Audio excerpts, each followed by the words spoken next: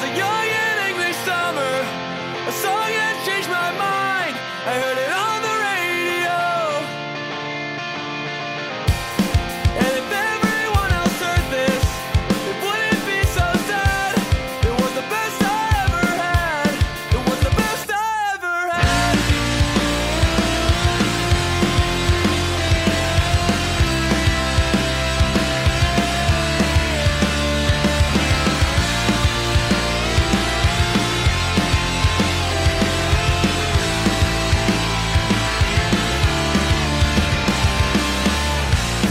I remember April 94, September 96, and every day of 99.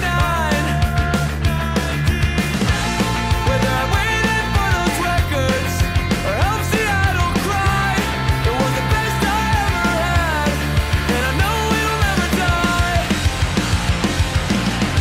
And we were right about it. We'd be lost without it. No one could ever take that. I miss it too. And I miss the songs we knew. And if I could go back, I'd do it all again. It was the best I ever had. While the world was waking up and putting on their suits, I was planning my escape. And when I had that conversation with my mom and dad, I said I'm never looking back. It was the best I ever had. But they were wrong about us. We showed them not to doubt us. No one could ever take that.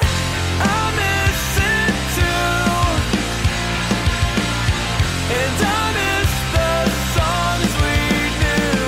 And if I could go back, I'd do it all again. It was the best I ever had.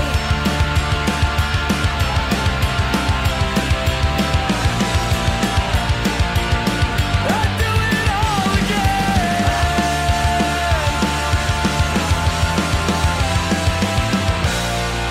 I've been everywhere now, searching far and wide, but she was down the street. She looked just like an angel, flying down to me, but I was underground, where the devil comes to feed. And everything felt so right, I couldn't show it to do wrong, but she taught me everything. And I don't know where she is now, but I'll never forget. She was the best I ever had, or ever will again.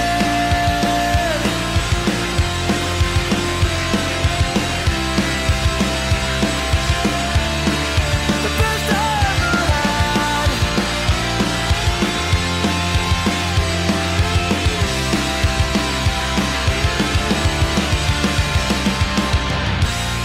And if everyone else heard this, it wouldn't be so sad. It was the best I ever had. Hey everyone, and welcome to a brand new episode of Kellen's Petty Talk Show. I had the great fortune of having Nick Diener from the Swellers on the podcast today. And well, shit.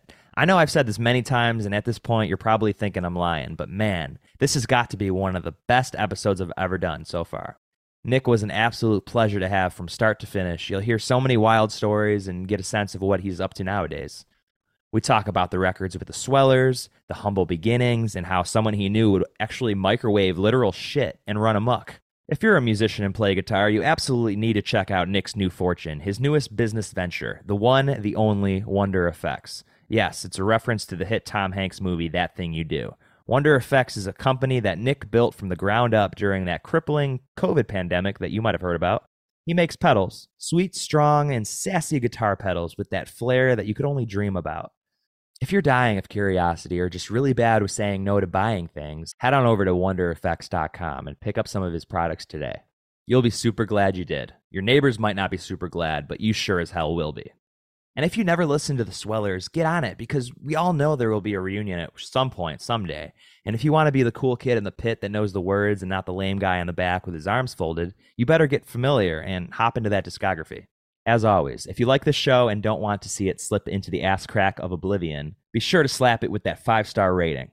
And follow the Instagram at Kellen's Petty Talk Show to stay up to date on all the new guest announcements. Sit back, relax, and fire away. Not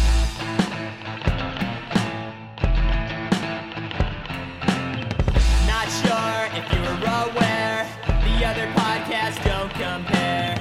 Tell your mom if she's too busy to literally stop what she's doing. I need all ears on me as I interview legends for thee. Now grab your friends, your dog, and your fish. It's time to rip a new episode for the kids. So sit back, relax, and enjoy the show. Welcome to Kellen's Petty Talk Show. Sit back, relax, and enjoy the show. Welcome to Kellen's Petty Talk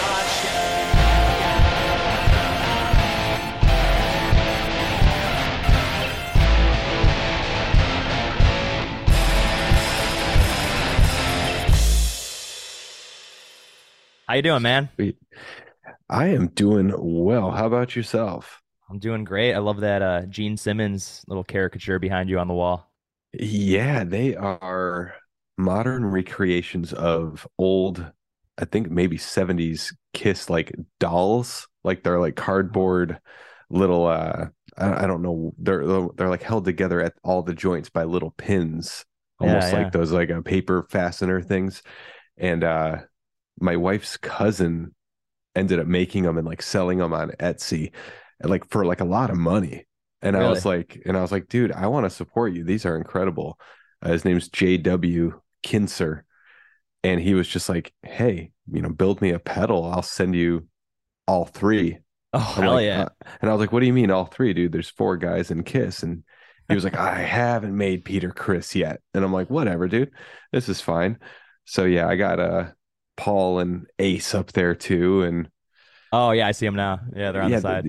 yeah, there's somewhere up there. But yeah, I don't have a ton of decoration out here except for guitars and yeah, Kiss paper dolls. But Those are super cool. Have you ever seen that weird Kiss movie that they made in the 70s called Kiss Meets Phantom of the Park?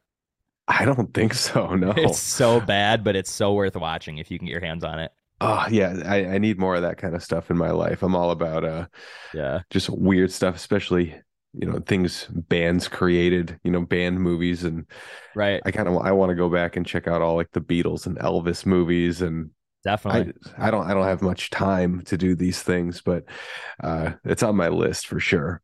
Yeah. Just drag your kids into it. Oh yeah, seriously. I mean, like, it's on YouTube. It's gonna be cool. Yeah, exactly. So how are you enjoying the whole work from home lifestyle now? It's been good. I guess technically I've always done that, except for when I was touring with the band. But it's like I wouldn't really call that a job or a career. It's just like a thing that I did. It was like a state of being for 10 years. But yeah, when I was home from tour, it was always recording bands in my studio, doing any kind of odds and ends I could involving music. And then, yeah, when that ended up kind of shifting into the pedal building, starting a music gear company, it was a lot more of that working from home and the added bonus of not having anybody here with me ever. So it was pretty cool, and the timing of it kind of starting with the COVID lockdown. I think there's a lot of pedal companies that were spawned because of that. And I was basically ready to go 2 weeks before the lockdown. And then, you heard like rumblings of, oh, things are going to get weird. And I was like, oh, well, at least I'll have something to do. I'll build a couple pedals for my pals and maybe we could pay for our groceries. And yeah. And then here I am about 3 years later and I'm like, oops, like this is what I do now. Yeah. Yeah, so you started Wonder Effects pretty much from the ground up during the pandemic. So how did that all come to fruition so like smoothly for you?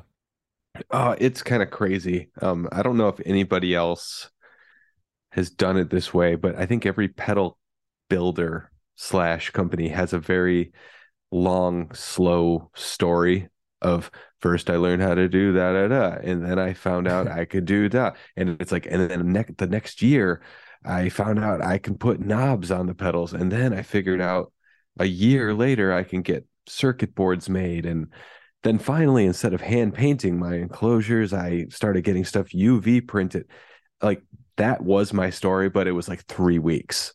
Like I literally was like, this is what I'm doing. And then the next day I met someone who was able to help me out in this way. And then and then before I knew it, I was actually looking through old emails, trying to dig up some old schematics and things from pedals. Yeah. And I got kind of emotional. It was like April 2020. And I was talking to my buddy Matt Maines, who I actually was texting with him today. And he was kind of one of my first circuit board designers, and trying to make sense of just my crazy stuff that I was spouting. And you could see in the email, I had no idea what I was talking about. I know a lot more now. I'm still not very technical, but it was pretty wild to just kind of see me all excited and cooped up at home. And like I could almost smell the Clorox wipes and the hand sanitizer from that era. Like just so much uncertainty. And, luckily I had something to do and look forward to. I think that's what kind of kept me rolling anyway. Has the business been pretty prosperous as of late? Surprisingly, yeah. That's cool. 2020 and 2021 were kind of notoriously known as like the best music gear sales years ever for Wow. some of like the biggest companies out there, and then a bunch of small companies too. I think people were just like, I'm home, I'm going to buy gear, Right. guitars, pedals, whatever. And then 2022 happened, and everybody was kind of like, all right, like COVID's not a thing as much. We're not really worrying about that. There's no lockdowns, there's no more unemployment coming in. It was a really big change. And I think a lot of companies realized that they kind of had a fluke 2 years, Hmm. and kind of fell by the wayside. And I was worried too. Like there was like a solid hunk in the middle of the summer where a bunch of even bigger pedal companies, like we have our own little Discord where we're all talking, and these big companies were like, anybody feeling this? Like how rough this is right now? And I was like, okay, good. I'm not alone. Yeah. Yeah. Like this is something that we're kind of all working toward. And then around fall again, there was another uptick, and then I had some new pedals come out, and it was almost just as good as 2021. Maybe it might have even been better. I have to do my taxes this week, so I'm going to find out. But yeah, it's good enough that I'm like, all right, we're going to keep going, and I'm not going to try to find a new line of work. So Yeah. that's Yeah. cool. No, it's awesome. It's working for you. What are the different effects options that people can choose from? I'm certainly not a pedal connoisseur myself, but like, what do the different pedals allow you to do? Basically, when I started the pedal company, it was like, I'm going to make whatever I would want, like whatever I would grab. Totally. So over the time, the process, I was like, I'm going to want a boost pedal. I'm going to want a low to mid gain overdrive. That's kind of like an always on, like just nice sound. I'm going to want kind of like a higher gain distortion. I'm going to want like my weird new unique thing. I'm going to want my weirdo fuzz. And then basically, so I have like what I would call the bottom row of my pedal board, all different dirt pedals, different types of gain and distortion. So pretty much anything in that world is what I offer right now. And I'm looking to expand. So Hmm. I think this year is finally the year of like delay, with a little bit of modulation. I'm going to come out swinging pretty hard. If this pedal that I'm working on ends up coming out this year, Hmm. everybody's going to be like, whoa, like this is what you're doing next, So Yeah. Yeah. I'm looking forward to that, because I think there's a lot of people who sit around and watch my stuff and they're like, yeah, but I don't use dirt pedals. They're like, I use an amp for my dirt, my distortion. So it's like, let me know when you make a chorus or a reverb. And I'm always like, yeah, Yeah. one day, sure. And then yeah, there's going to be a couple of artist collaborations, which are always fun because it's kind of like, hey, like tell your entire fan base about my little company, Yeah, and smart. then I'll have like a product that I can be excited about and work on. And um, I've done a couple little things in the past like that, like last year, and the year before that, I had the signature model fuzz pedal for a pro wrestler, and that was one of the weirdest things that I've ever done. And I thought I would sell, 30 of them, and we would call it. But he ended up signing to a really big TV contract. His name's Danhausen. And if anybody doesn't know him, he pretty much looks like a demon with a white face paint. Uh, and he acts like a mix of Mr. Burns and Conan O'Brien. And it's a very strange gimmick, but he's on AEW, whatever that's on, TNT, uh, every week. He was like the top seller in merchandise for pro wrestling, Yeah. period, last year.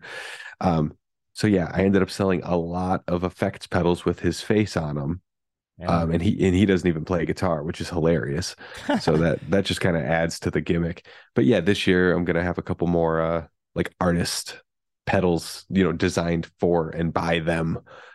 So that'll be really cool. And then yeah, just looking to kind of keep expanding and fun, do some fun stuff that I've never done before so I don't get bored or stagnant. Yeah, no, for sure. That's super sick. I thought for sure you were going to mention that you did it for Andy Williams from Every Time I Die because he also wrestles for AEW. So I thought that's who you were talking about. That's kind of funny. Oh, right. That would make so much more sense than like Yeah. the small tattooed demon man who doesn't play guitar. Yeah. That would definitely make more sense. I actually sent one of those Fuzzhausen pedals to Andy though. So Yeah, for that sure. was that was kind of a cool thing. Like, hey, like remember me from back in the day? And because my old band, the Swellers, and Every Time I Die, well, was it? Yeah, I guess it was Etid. One time we ended up doing some shows with their other little super group band. What was it called? The Damn Things. Yeah, the damn things. Yep. Yeah, so we did a couple shows with, each of those bands. Like I think it was mostly in Australia. So it Oh, was that's kind of cool. cool. Yeah, it was kind of cool to and like Warp Tour and stuff like that. So, we crossed paths, but we weren't really in that scene. We didn't really play shows together outside of festivals and things like that. For sure. And didn't you have like a Red Rider pedal at one point? Oh yeah, yeah, still got that going. That's like my rat style distortion, Yeah, yeah. and the Christmas Story is just one of my all-time favorite things in the world. If I could keep my house decorated for Christmas all year round, I would. Hell Um, yeah. I'd be that weird guy, at the end of the road, like who's still got his Christmas lights up. Same. But yeah, I always just wanted a pedal called the Red Rider. It was actually my first idea for a name for a pedal, and so I'm glad I got to do it. I'm glad I got to have that in my line, and it's still there. It's still kicking, um, and it's sparklier than ever. So yeah, just it's changed its look a couple times, but yeah, it's a good little trusty pedal to have. And then I have another pedal called Old Blue. That's an Old Blue overdrive, and that's another Christmas Story reference. He only calls his gun Old Blue one time in that movie, but I was like, I got the Red Rider. I want the counterpart. We'll call this one Old Blue. So classic. Yeah, they got toy guns. So like the Red Rider is like the BB gun, and then Old Yeah. Blue, the artwork, it's like a bunch of revolvers, but I have that circle of caps on the badge too. So it's like, hello, it's a cap gun. Don't be Yeah. offended. Don't be offended or afraid. Um, like this is Yeah. about nostalgia, not about murder. Um, Yeah, for sure. yeah, I'm trying not to, glorify anything too gnarly, but yeah. Yeah, R.I.P. Melinda Dillon, the mom from A Christmas Story, Ah, just died. Such a I bummer. know. Breaks my heart, man, because I Sucks. just watched the A Christmas Story, the new movie, Ugh. and I was like, this is a great movie. I'm having fun, but not having Melinda Dillon in it like actually really took me out. Yeah, Um, totally. because I totally understand recasting if someone's not available, if someone doesn't want to do it, if someone died, like Yeah. I can suspend my disbelief and be like, it's fine, we're moving on. Right. Like like the Dark Knight, it's like, oh, that's a completely different actress. That's not Katie Holmes anymore, whatever. Yeah. This is Yeah. it's all pro wrestling, man. It's just like you suspend your disbelief, you get into it. But yeah, when Melinda wasn't in it, I was just like, oh, Yeah. I was like, that's my heart, man. Like Such that's a buzzkill. Yeah. it got weird, but yeah, I still liked them. I liked the movie a lot. It was cute. It was tender. Yeah, it was fun seeing some of them come back for sure. Yeah. So, how have you been enjoying being a dad? Oh, it's been amazing. It's weird when people are just like, I didn't know true happiness until I had kids, but it's yeah, I could take it a step further and just be like, I'm super not wanting to die now. Yeah, Like yeah, I really, really want to be alive, which is you know, yeah, I'm not trying to be too macabre or too intense, but like, before I had kids, it was just like, whatever, man. If I got in a car accident and that was it, like I had an all right life, that's fine. right. I won't know what anything feels like after I'm gone. Who cares? Um, but yeah, when having kids that are your best friends and you also want to, you would do anything for them. It's such a crazy, crazy feeling that I never knew that I was ever going to feel. I mean, I never even knew I was going to have a family. So Mhm. it's just kind of, it put everything into perspective, and it also makes me want to stay home even more. Yeah, So, no, for sure. And which I'm cool with that, but yeah, no, definitely. And you live in yeah, the country of Michigan. It's pretty beautiful out there. You like it? yeah, it's cool. This town I live in called Chesaning, and it's like 35-minute drive, I would say, northwest of Flint, which is that was sort of my old stomping grounds. Uh, and like 35 minutes southwest of Saginaw, Michigan, which is also where we lived right before here. And I don't know, I never would have been caught dead living out in the sticks. Like I was just like, no, I got to be in the city near vegan food and culture. I'm like, there's no way. And then I don't know, this house popped up on the market. And my wife was like, how would you like to look at this house? It's in the middle of a giant cornfield and it's pretty close to where her parents live. Mhm. And it's like her old hometown. And I was like, Oh yeah, sign me up. I was like, that's get me away from people. I was at that point in my life where I was like, I need that change. And definitely. yeah, it felt really good. So we got a nice little piece of property out here, and the skyline is out of control. Like Oh, I bet. just there's so much sky. You walk out in your backyard and you're kind of just like, whoa. Like Yeah. I've never seen anything like that, outside of like driving on a highway and you're coming down a hill and you could see, for miles. It's kind of like what it's like in my backyard. It's really flat, but yeah, it's cool. It's peaceful.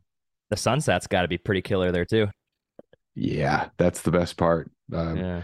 Our backyard is the west, so the sun sets there, and then the front yard's the east, so you can catch the sunrise if you're. That's the thing. Like my kids are they're at such a needy age, both of them. It's like I have Yeah. a 2-year-old and a 5-year-old, and they're needy in different ways. So I wake up in the morning and it's like, go. Like it is running back and forth across the house, like feed the dogs, let the dogs out, make sure the dogs don't run away, get them back inside, retrieve the youngest, the baby, get her out of her crib, make sure that the 5-year-old's, happy, get them both watered and fed, pick out their clothes, make lunch for both of them.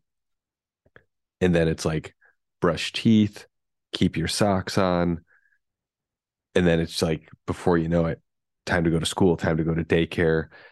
And then I usually will try, if it's a certain day of the week, try to get to the gym immediately Yeah. at 8:30. And then I get home and then it's like, all right, like it's crazy in the morning, and then pretty much from 3:06 when my son gets out of school, it's nonstop from then till bedtime. Yeah, So for sure.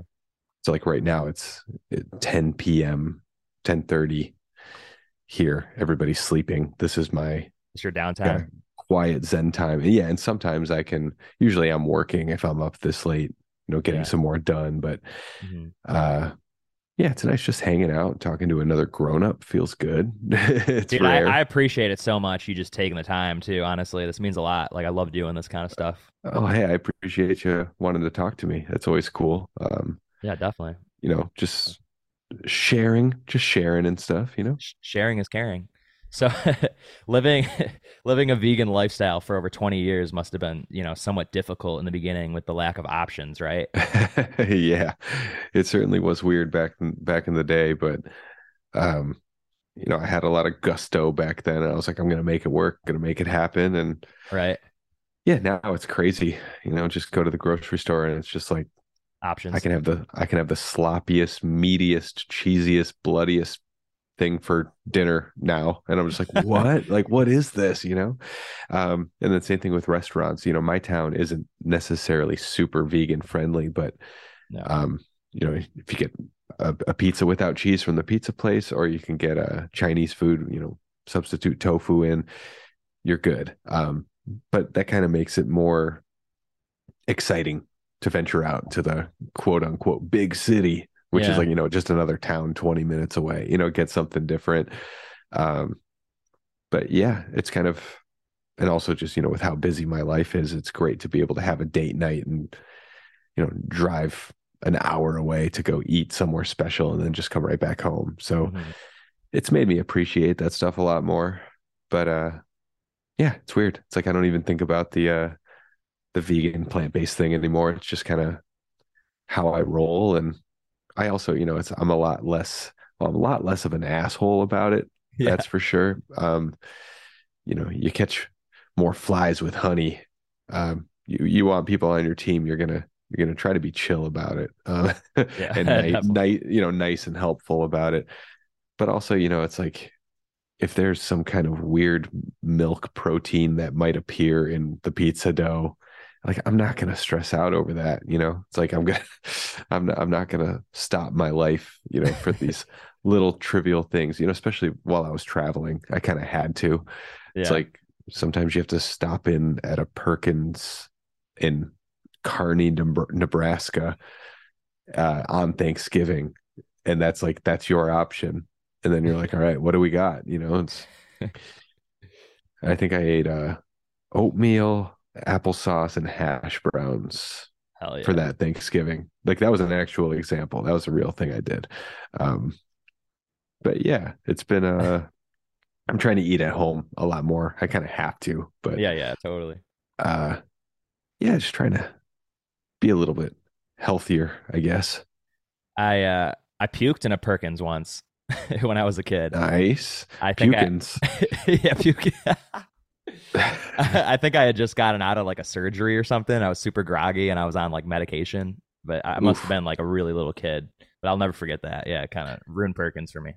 I puked right after a surgery when I was a little kid too. I got my adenoids taken out. Okay. This is a tangent, but it's kind of similar since I puked.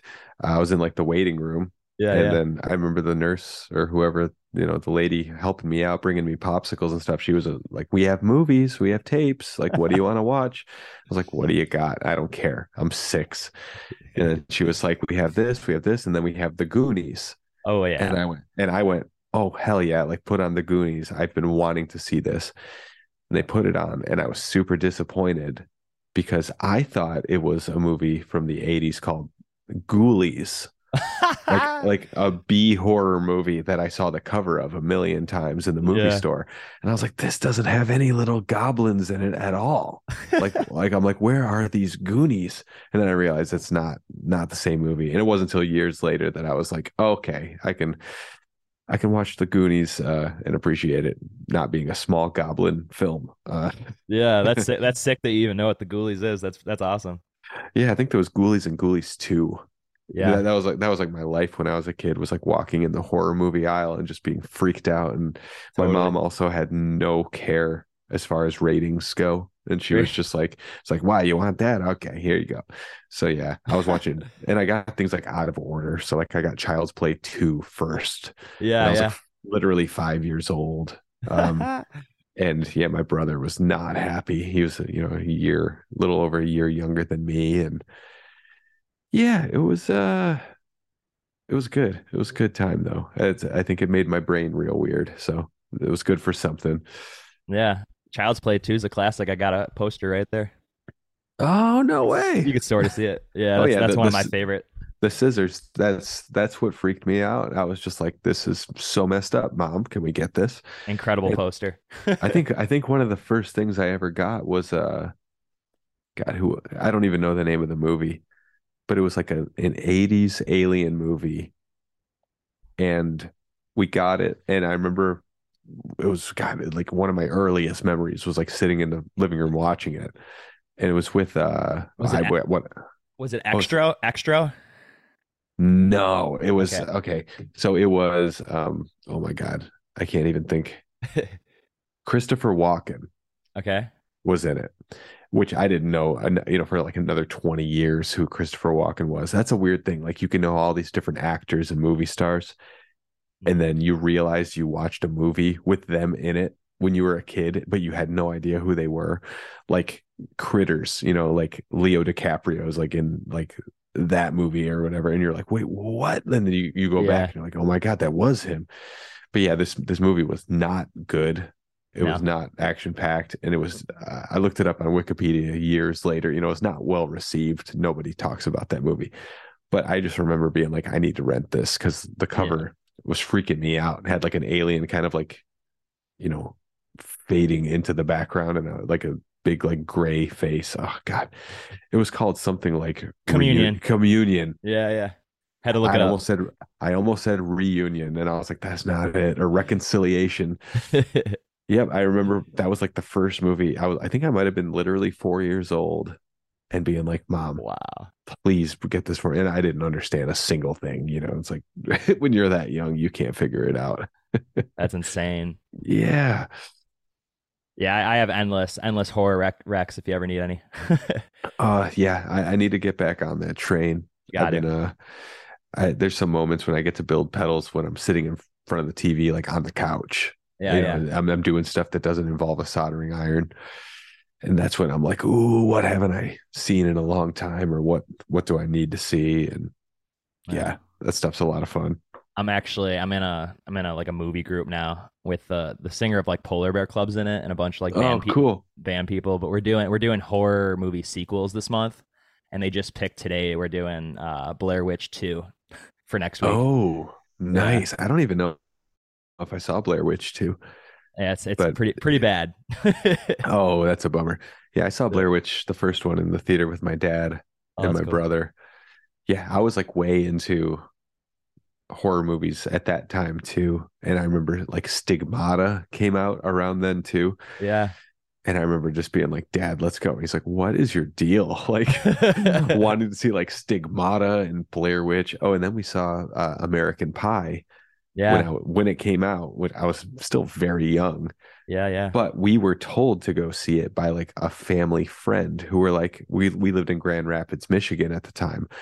And the person who I think wrote the movie or someone involved was from East Grand Rapids, and that's why the high school is called East Great Falls. And Yeah, they were yeah. like, it's like a whole like Grand Rapids, reunion. Everybody's coming home. Like, make sure you go see this movie.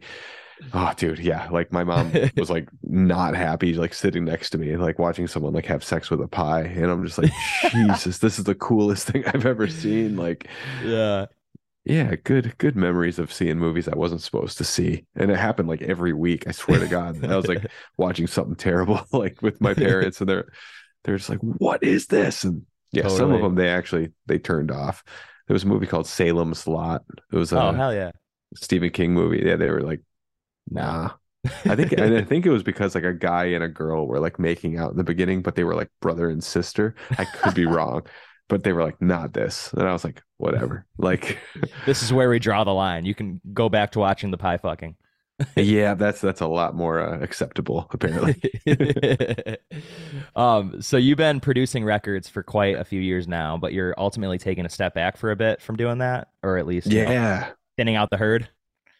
Yeah. I think it's last year, I deleted my studio website Hmm. because I was like, I don't need people contacting me and me having to vet people and basically let them know my schedule, which is not good. It's not conducive to having a band over here making records.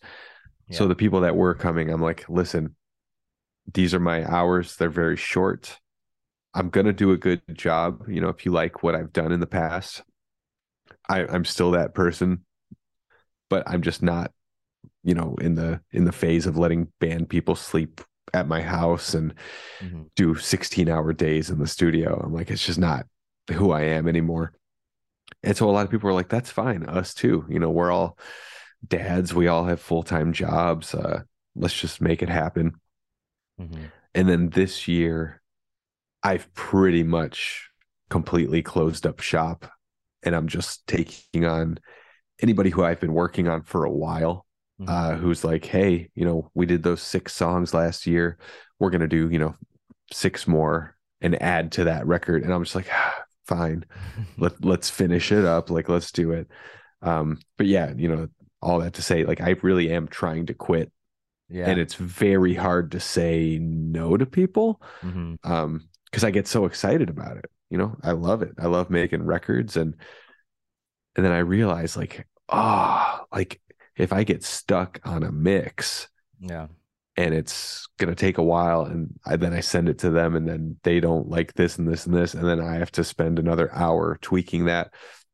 And then I wait for the next email. And then I did all that math in my head and it was like, or I could sit down and wait for a pedal to sell and make twice that money Right. instantly with like no extra work.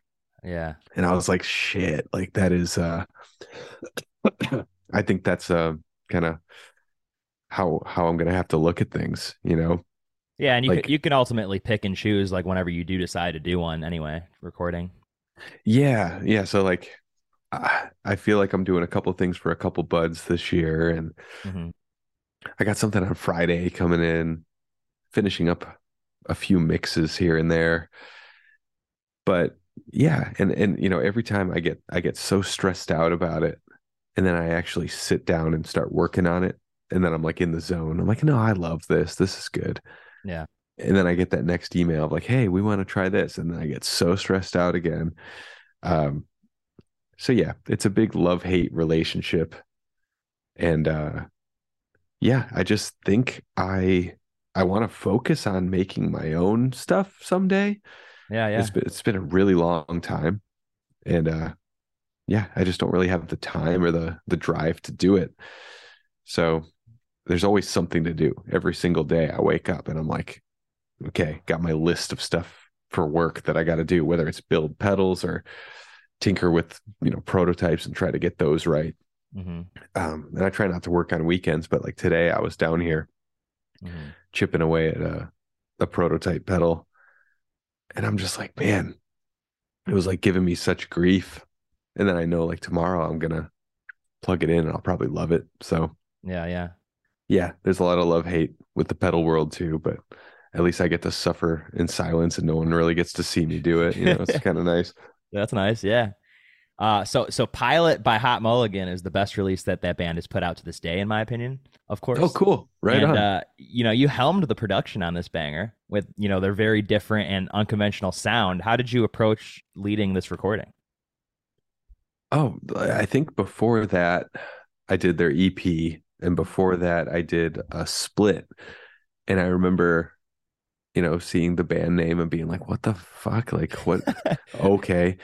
And then they were just like kids from the Upper Peninsula. And I'm like, whatever. Like, this is just going to be like another one of those bands that comes in and records 2 songs and I'm never going to hear from them again. Right. And then I actually listened to their songs that, they had out already. And I was like, oh, these sound really great. Okay, cool. And then they came in and the 2 songs they recorded, I was like, these are really great. Like, this is a great band. And then they were like, yeah, we'd like to do our EP with you. And I was like, that's an honor. Cool. Like, I think you guys will, blow up. Like, let's do this. Did the EP. I was like, these are great songs too. Cool. And then when they came back to do a full length with me, I was just like, they already were really picking up some steam at that point. Yeah, yeah. Uh, and I was just kind of like realizing I got to learn more from them than they're going to learn from me. Um, I kind of threw in a lot of stuff that was technical, where they would be like, here's the next part. And they would play like a guitar riff, and then the band would play it 4 more times. And I'd be like, okay, that's freaking me out. Like, if they're going to play the guitar riff, have the band play it 3 times after. So it's 4 total. The Mhm. symmetry is there. Otherwise, it feels like you're playing it too long. There's just like little things like that where I'm like, technically do this. The crowd's banging their head. They're going to be ready for you to go into this part here. There's like things like that, feel things. And then there'd be something weird that they would do vocally, lyrically on a guitar. And my gut would be like, no, like, what are you doing? And then I'd stop and be like, Nick, this band is going to be way bigger than your band ever was. Let them do the thing that they're about to do, because they know better than you as far as what they want and what their fans are going to dig. And that was like one of the first records where I was like, I actually took a back seat to a lot of it. And I said, do what you think is going to be, the thing that makes the kids freak out at the show. Mhm. And then there was a couple songs on that record where I really did take the helm, because they were like super incomplete ideas that they had. Like the song Armadillo Shells, Chris was just playing something on guitar, and Yeah. I was like, this is cool. Let's do it real stripped down electro drums. And they're like, wait, what? And then we kind of tried to demo it out real quick. And Tades went in to go sing something, and he just like couldn't sing it because it was so high. And he was like blowing out his voice. I'm like, well, why the hell is this song this high? You don't need to be this high. The capo's on the 5th fret. Let's put it, I don't know, on the fucking 1st fret. Put it on the 1st fret, re-recorded it. Then he was like, I'm going to finish up the lyrics tonight and then, come back tomorrow. Yeah. And then we pretty much recorded the song, capo 1st fret. I did some weird little synthy things and some weird little drummy things. And then Tades went in and he had pages of lyrics written and just kind of sang in like the weirdest spots over the recording. And I was like, dude, all these melodies and stuff that you're doing are very cool, but like, instead of doing intro, like, make the intro the verse, and then when it goes to the next part, let's make that the chorus. Yeah. And then it's going to do a little break, and then you're back into. And he was just like, oh, all right. So I kind of told him, like, dude, trust me. And he went in and sang all the parts in the spots that I was talking about. And then when it came to the chorus, I remember being like, don't rap this thing. Don't rapid fire this. Give me a hook. Make it simple. Make it sing. And he's just like, and I was like, shit, like, here he goes again. And then I was like listening to it, and I was like, God, it's so good. It's so catchy. So I was Yeah. like, here they go showing me, Yeah. what actually works. And, thank God they did, because like in my head, I'm like, keep it simple, stupid. But they're fans. They want to learn every single word, and they want Right. to yell it all at them. And I was like, this is cool. And then, yeah, I remember the bridge, basically take away the vocals. It's a Sweller song. I said, I was like, I play these chords. It sounds like a bridge. I threw in octave guitars. That's not something Hot Mulligan does. And I actually remember Tate's being like, doesn't this part sound a little dad? And I was like, it does. Like, I'll admit, it's a That's little sick. dad. It's a little like 2001 Millencolin, like it's Tony Hawk Pro Skater 2 ballad edition. But they kept it. They liked it, and I was like, okay, cool. And then I was like, after they left and went home, I was like, I don't know if they're gonna really dig that song a lot. Maybe they'll like tuck it in on the record. And it was the first single they put out on the record. And I was like, this is a nice compliment, that Yeah. this song that like came together in the studio, and it was like half me, half them, and then it just kind of happened.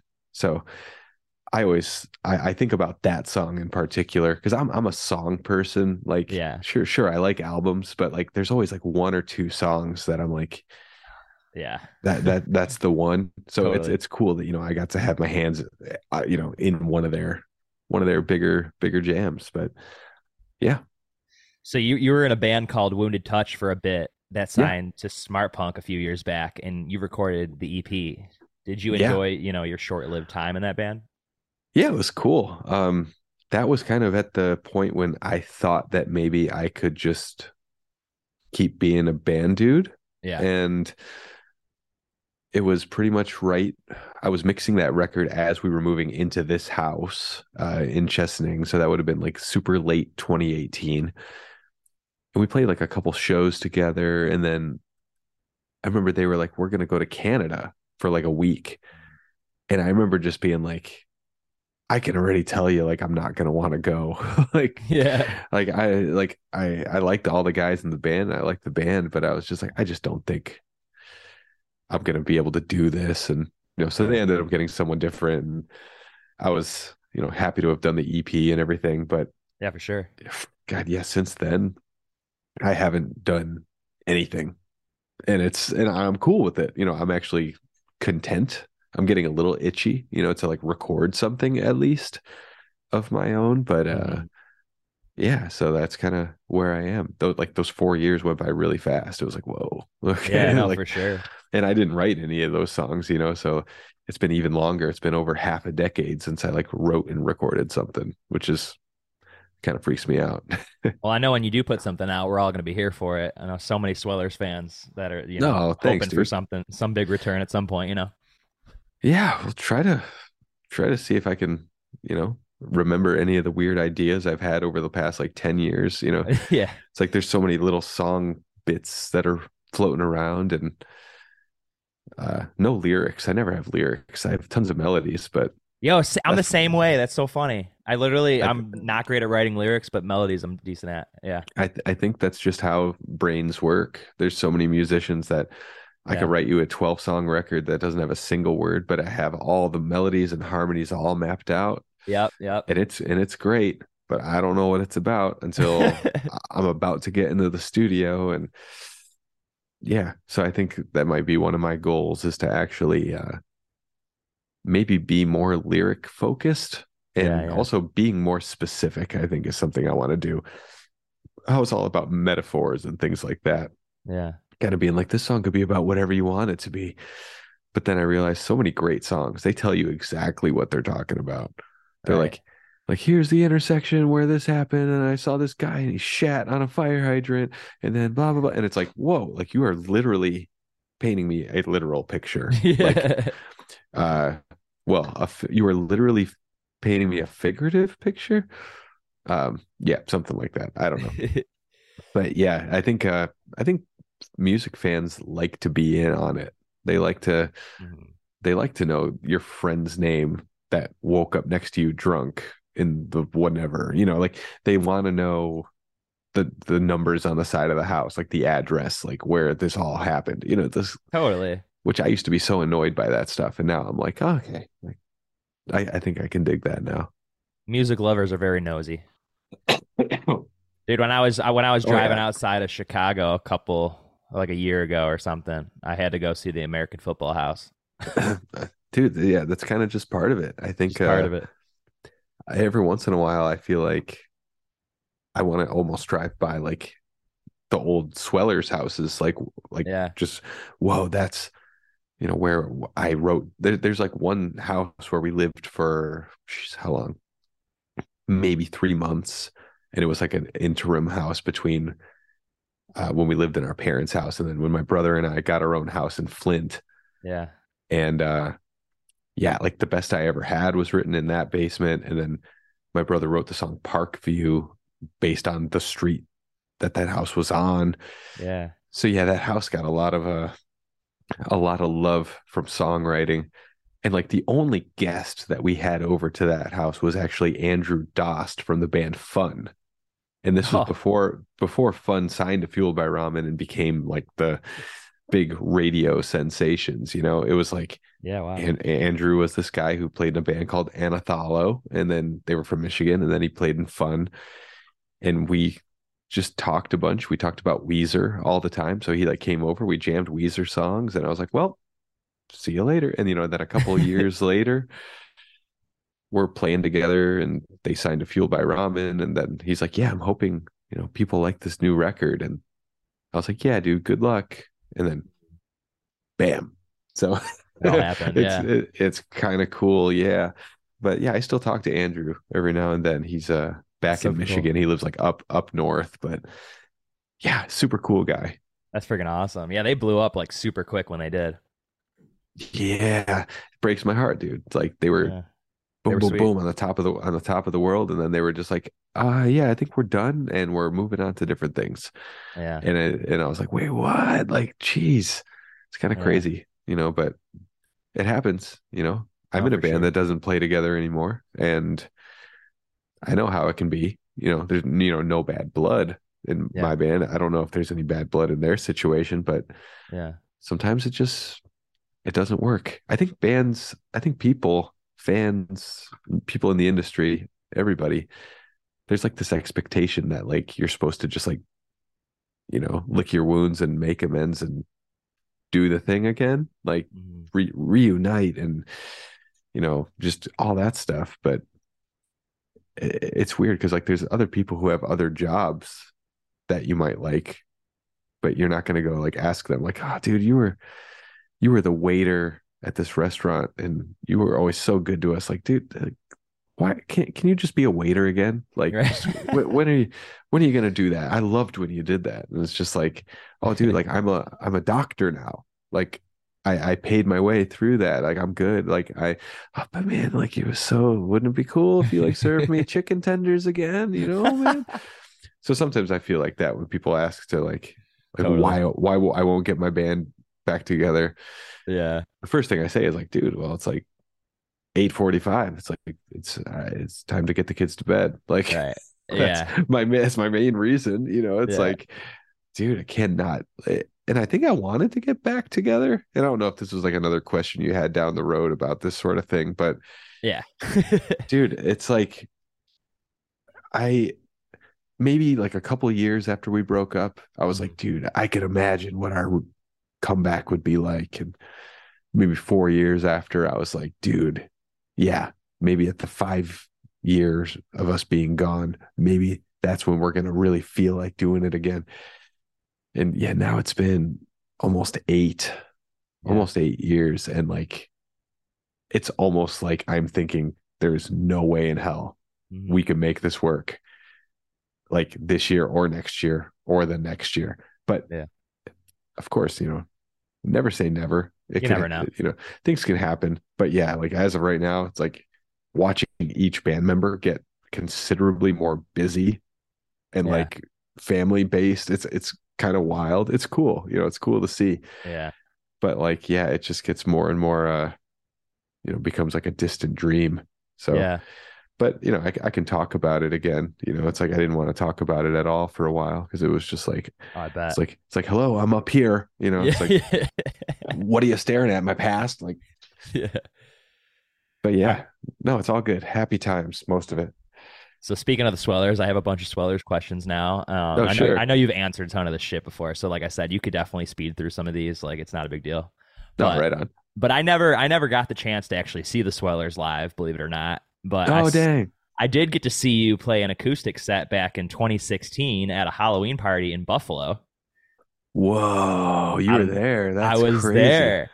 I can't even remember how that even happened because I think I sort of knew the guy that was putting it on, and we got like Yeah, this invite, and I saw you were playing. I'm like, what?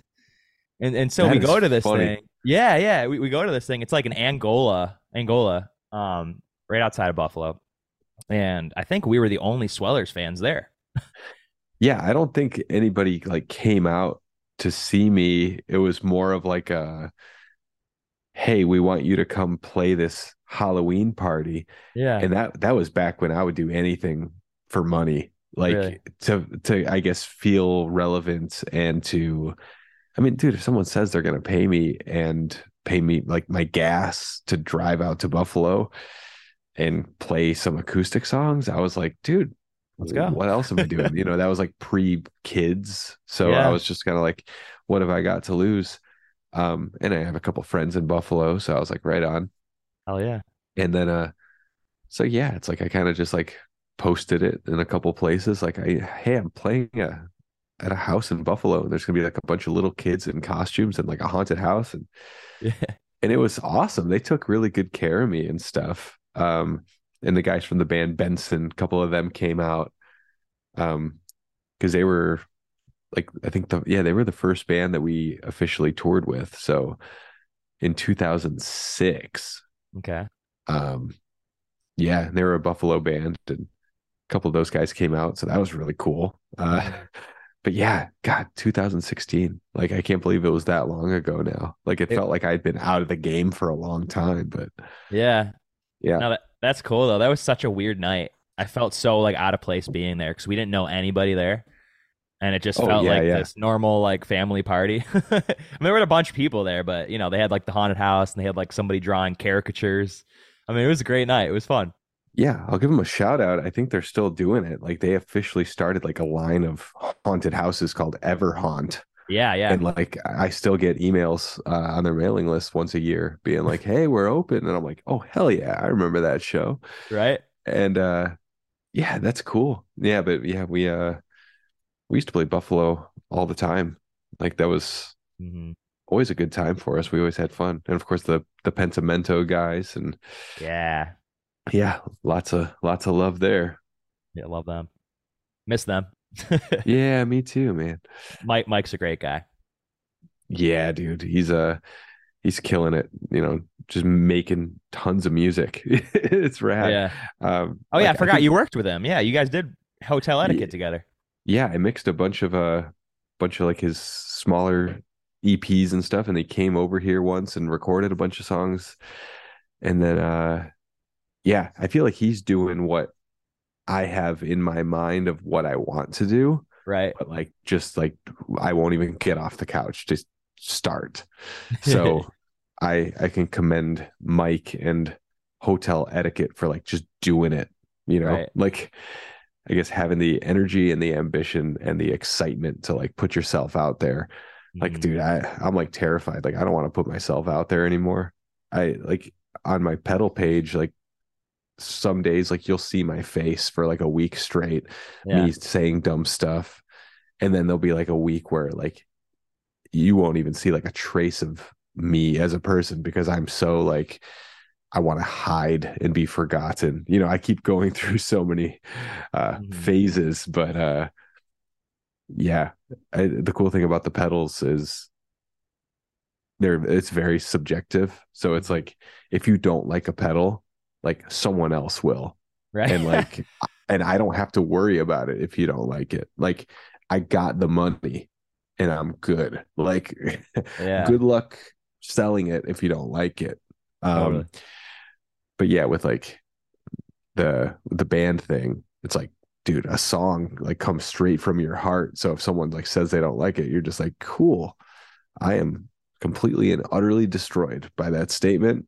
Mhm. Thank you very much. But yeah, pedals are safer. You could just make a lot of noise and hide behind it. No one could hear you cry.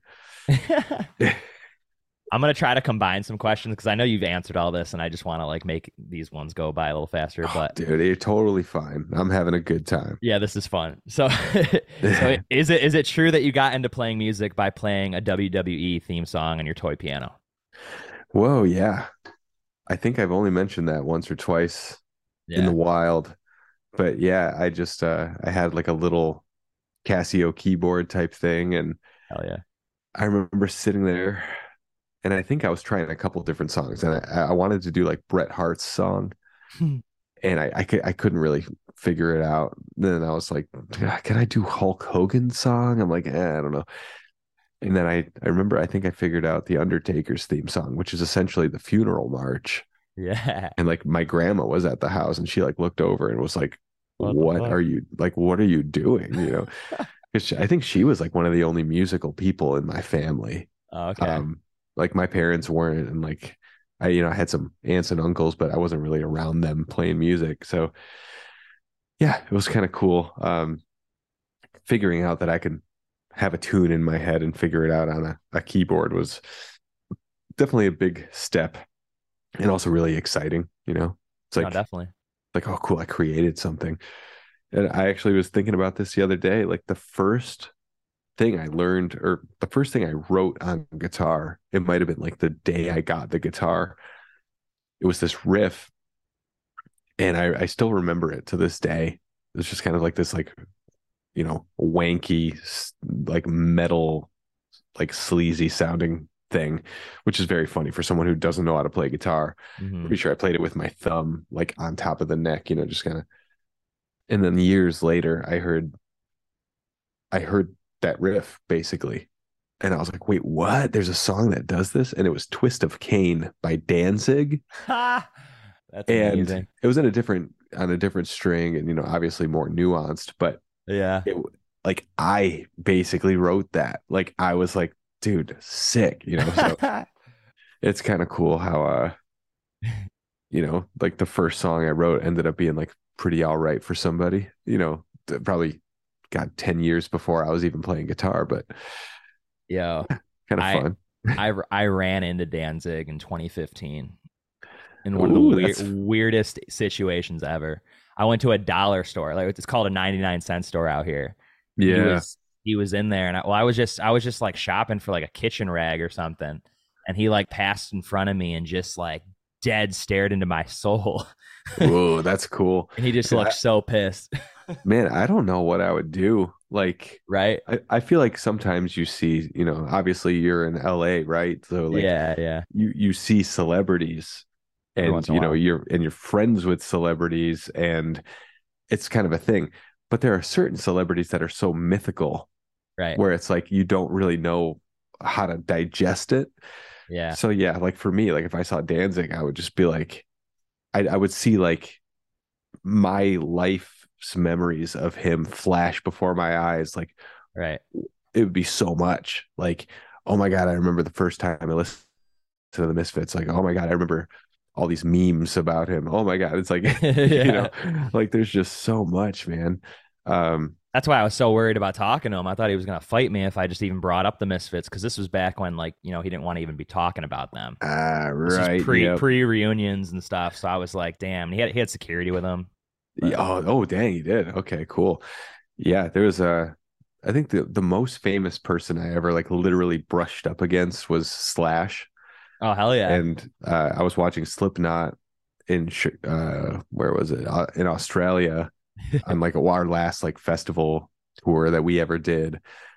And yeah, someone just came up against the barricade right next to me, kind of like crowding me a little bit. yeah, But I remember just kind of being like looking over and being like this lady's hair smells really good. yeah. Like I can smell it from here. That's like a freshly showered human. And I looked over, I'm like, it's fucking Slash. And then I was just like, do I say hi between songs? Like, do I? And before like the song was done and like Slash was like out, like just took off. And I was like, that was cool, I guess. It's like a Yeah. just a little run in. I think my favorite person that I ever saw in LA that I freaked out and didn't know what to do, and everyone else was like, "Who is that?" Yeah. Was Dian Bahar from Basketball. He was Squeak, Oh, nice. and he was Chota Boy in Orgasmo. Like he was basically a Matt Stone and Trey Parker, buddy slash Yeah, yeah. actor. And dude, when I saw him, I was like, my Oh, heart sank because yeah, he was yeah. like it was so cool to see him. But yeah, I think yeah, I always had a good time when I was out there because oh God, what's her name? Dude, I'm getting dumber as the days go by. Like not No, you're just like oh fine. not my memory is gone. I'm literally getting worse at knowing stuff. That's so funny. Kate, Kate, she was in Fantastic Four, Kate and Hudson. she I don't was even know. no, she was in Was it that? Oh my God, I can't even think of the name of the show. Kate. Dude, this is bad. Okay, yeah. Kate. Let's see. Mara. Yeah, Kate Mara. Mara. Is that Yeah. how you pronounce it? Yeah. Yes. Okay. So now that we got there, Yeah. it was like 2015 and we were in LA and my wife saw like a little bulldog. So she ran up to the bulldog and she goes to the owner and just goes like, "Oh, can I pet your dog?" And then the owner was just like, "No, actually, like he's blind and like he literally will like freak out if someone like reaches toward him. I'm so sorry." And then my wife's like, "It's okay." And then she like came back to me and then my wife was like, "I think I just like asked to pet Kate Mara's dog by accident." And I remember being like, "Oh," because yeah, I think what's that? American Horror Story, is that the name of the show? I think she was in like the Yeah. first season of that, and Oh, was she? yeah, so yeah, very funny, but just little things like that make me happy. It's like No, totally. the fact that I think some people would use that as like an in to like talk to a celebrity, like, Yeah. can I pet your dog? Or if your kids are all in the same place, like have the kids talk to each other, like there's all these like bullshit ways, but to legitimately be like, I want to pet this dog so bad, and then Yeah. you look up and realize who you're talking to. That's So I so thought that sick. was great. No, that's fun. Um, so your dad kind of got you into music, sort of, he showed you blues music and you got into that, and then you eventually found punk music, and he got you Yeah, to pick up a guitar. You wanted to play bass, but he was like, "Nah, you're gonna play guitar." And then he basically told your brother he's gonna play drums. And is that how it all happened? pretty much. Yeah, my dad took me to a music shop. He's like, get a guitar. Yeah. You can get a bass one day if you decide that's the route you want to take. And then your little brother's got to do something. You want to play drums? He's like, yeah, whatever. Fuck And yeah. then that's kind of how it went down. Yeah. And And then we you were nine formed and 10. and then you formed Swellers in 2002. Yeah. Which is really weird to think about because when you're younger, years feel like they take way longer. Yeah. So thinking about it now, I was like, God, we started the Swellers 5 years after we got our instruments and stuff. Like that doesn't make sense in my timeline in my head. Right. Um, but yeah, it's like those years felt like they took an eternity. It's Mhm. like learning how to play guitar for like the first year. And then I think it was like in 2000 that Jono got pretty good at drums Mhm. and was like, dude, I'm going to play along to these punk rock records. And then like in 2001, I remember he was like, dude, I can play like the fast punk beat. And then yeah, by 2002, he was just like, "Are we like doing a punk band now?" And I'm like, "Yeah, I think so." That's Yeah, so it's it. it's crazy how that ended up working out. Yeah, That's so sick. I'm sure you've answered this a million times, but where does the name come from? it's just something I wrote down in a notebook. Kind Hilarious. of like that classic story of just like you wrote down a bunch of stuff, and Yeah. I told the guys, I'm like, "What about the Swellers?" They're like, "Isn't that a band already?" I'm like, "No, I looked." And they're like, "What does it mean?" And I'm like, "I don't know, but it sounds cool, sounds retro." And then they were like, "Yeah, whatever, sure." And then we didn't change it. It played our first show as that, put our first little 3-song EP out or Yeah. demo, whatever it was. And yeah, I do regret the band name, but it was memorable and no one Yeah. else had it. So it's like, hey, that works. It's pretty recognizable still to this day. I like it. Yeah. But this was a very DIY band from the get-go. Where did you guys, first find your first shows to play? We got to be buddies with a band called South Bay Bessie when we were in like our little high school band right before the Swellers. And it was with two guys that, we were just kind of like, my brother and I basically looked at each other and we were like, we just got to do our own thing. Let's call up Nate, our old bass player from Grand Rapids, even though he lived 2 hours away. Like, that's what we know. Like, let's form a band. So we started the band, broke up the old band. And then, yeah, I basically got on AOL Instant Messenger and I was like, hey, South Bay Bessie, we got a new thing, and it's like a punk band, and we're not really doing the stuff that you've seen us do before. Hmm. Like, let us know how to get a show, basically. and they were like, we have a show coming up on it might have been like July 9th or 11th, something like that. I don't remember the date, but it was like soon Mhm. after we started. And they were like, do you think you'll be ready by then? I'm like, fuck yeah. And we'll have a CD to sell, and we'll have shirts that we can sell. Mhm. So like it all kind of happened really fast. And Divot and Crosstide were on that show. Divot was on Nitro Records and Crosstide was on Rise Records. Mm. So it was like cool that it was like a touring package and we got to play. And then yeah, from there it was just kind of like, all right, let's play literally everywhere we can. Yeah. Yeah. So going into the studio for beginning of the end again must have been a cool moment. Did you feel prepared for the recording process, or did you guys learn a lot from this new opportunity you had? Well, that one was really cool because we had done a couple other recordings before that. Yeah. One being we did 3 songs in Nashville with like a family friend. And it was kind of like these 80s metal and country dudes that like I'm very thankful that they gave us the opportunity. Like they paid for it and they were like, we believe in you guys, let's do this. But they didn't quite get the direction that a couple, 14 and 15-year-old kids wanted to go in. Yeah.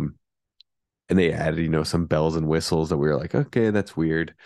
And then we recorded with Royce Nunley from the Suicide Machines in Nice. Detroit. We did like 7 extra songs with him. And we kind of put those 2 releases together and we were like, all right, like these are cool. And then, yeah, Mark Mahalik, still one of my good friends to this day, he recorded a bunch of our records. He showed me like something he recorded for a band. And I was like, wait, this is you? Like you recorded this? Yeah. I'm like, how'd you get the drums to sound like this? And he goes, so, dude, it's like my favorite part, making the drums sound insane. Cause that's like one thing that like in the early to mid 2000s, like either you had these big sweet drums or you didn't. And like Totally. especially if you were a local band, and especially for a punk band, when you're doing like like with that Yeah. double kick. Well, my brother never played with a double kick pedal, but the double kick pattern, Yeah. Yeah. you need that nice and punchy and loud and in the forefront. Mhm. So yeah, we were like, let's record. I think we did 3 songs for Beginning of the End Again, and they were kind of like songs we were just going to post online. And then we recorded 4 more a few months later, and we were like, well, let's make a 7-song EP. Yeah. And we kind of became a 4-piece band in that process. I think the first 3 songs we were a 3-piece, but we recorded it like we were a 4-piece. Yeah. And then we got the second guitar player and we're like, okay, we're a 2-guitar band now. And that was awesome. Like I still remember those recording sessions and yeah, really good time. Just basically after school every day, drive up Yeah. to Flint, hang out in the studio till late, drive home. It's like, That's fuck sick. homework. It's like we did not care. Yeah. Yeah. Who needs that shit anyway? Nah, it didn't help me in my life, but Was there much of a shift in your process with My Everest, like certain things you improved upon as musicians to create an even tighter overall sound?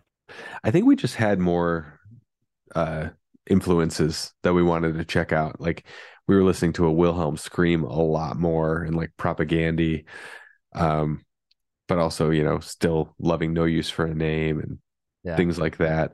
But yeah, we really wanted to stay a fast punk band with that record because we were supposed to sign to Nitro Records, and then they became not a label anymore, and it was like this whole thing. Hot So we sauce, were right? Yeah, like quite literally. They we went to the warehouse on a tour and like half the warehouse was, well, at the first time we went there, it was all records and CDs. And then when we went to the warehouse again, when they were like closing down, it was like half hot sauce, half records. And yeah, it was cool. And Sucks. and we met Dexter a few times and he was great. He was really cool. And their A&R guy, Sean, was awesome. Yeah. But yeah, Yeah. he was just like, yeah, we're not really doing it anymore. Like, we're not signing more bands and we can't sign you. And I was like, oh shit. Mhm. But yeah, Search and Rescue Records, who did the first EP, they were like, don't let it stop you. Keep touring. Let's Right. put out My Everest. And I was like, all right. And we almost didn't record that record right away because I went on tour with a Wilhelm Scream Yeah. Yeah. in early 2006. So I was kind of just like, I thought that was like a big mistake. I'm like, this is going to screw up the Swellers and our timeline, but it taught me so much. And I probably became a better player having played with them too. So yeah. Was the Search Without Rescue line and Fire Away a nod to them?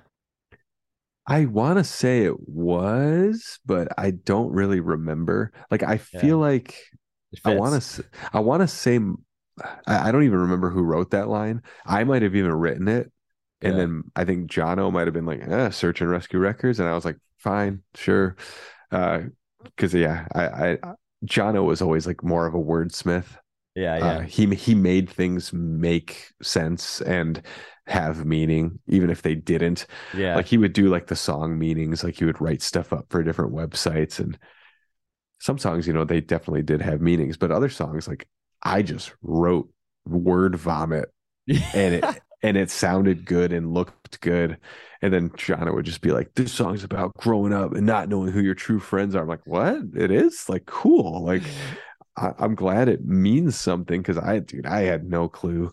Uh, but yeah, there's probably a couple things in there that are little Easter eggs that I never That's thought sick. of. Yeah. Yeah.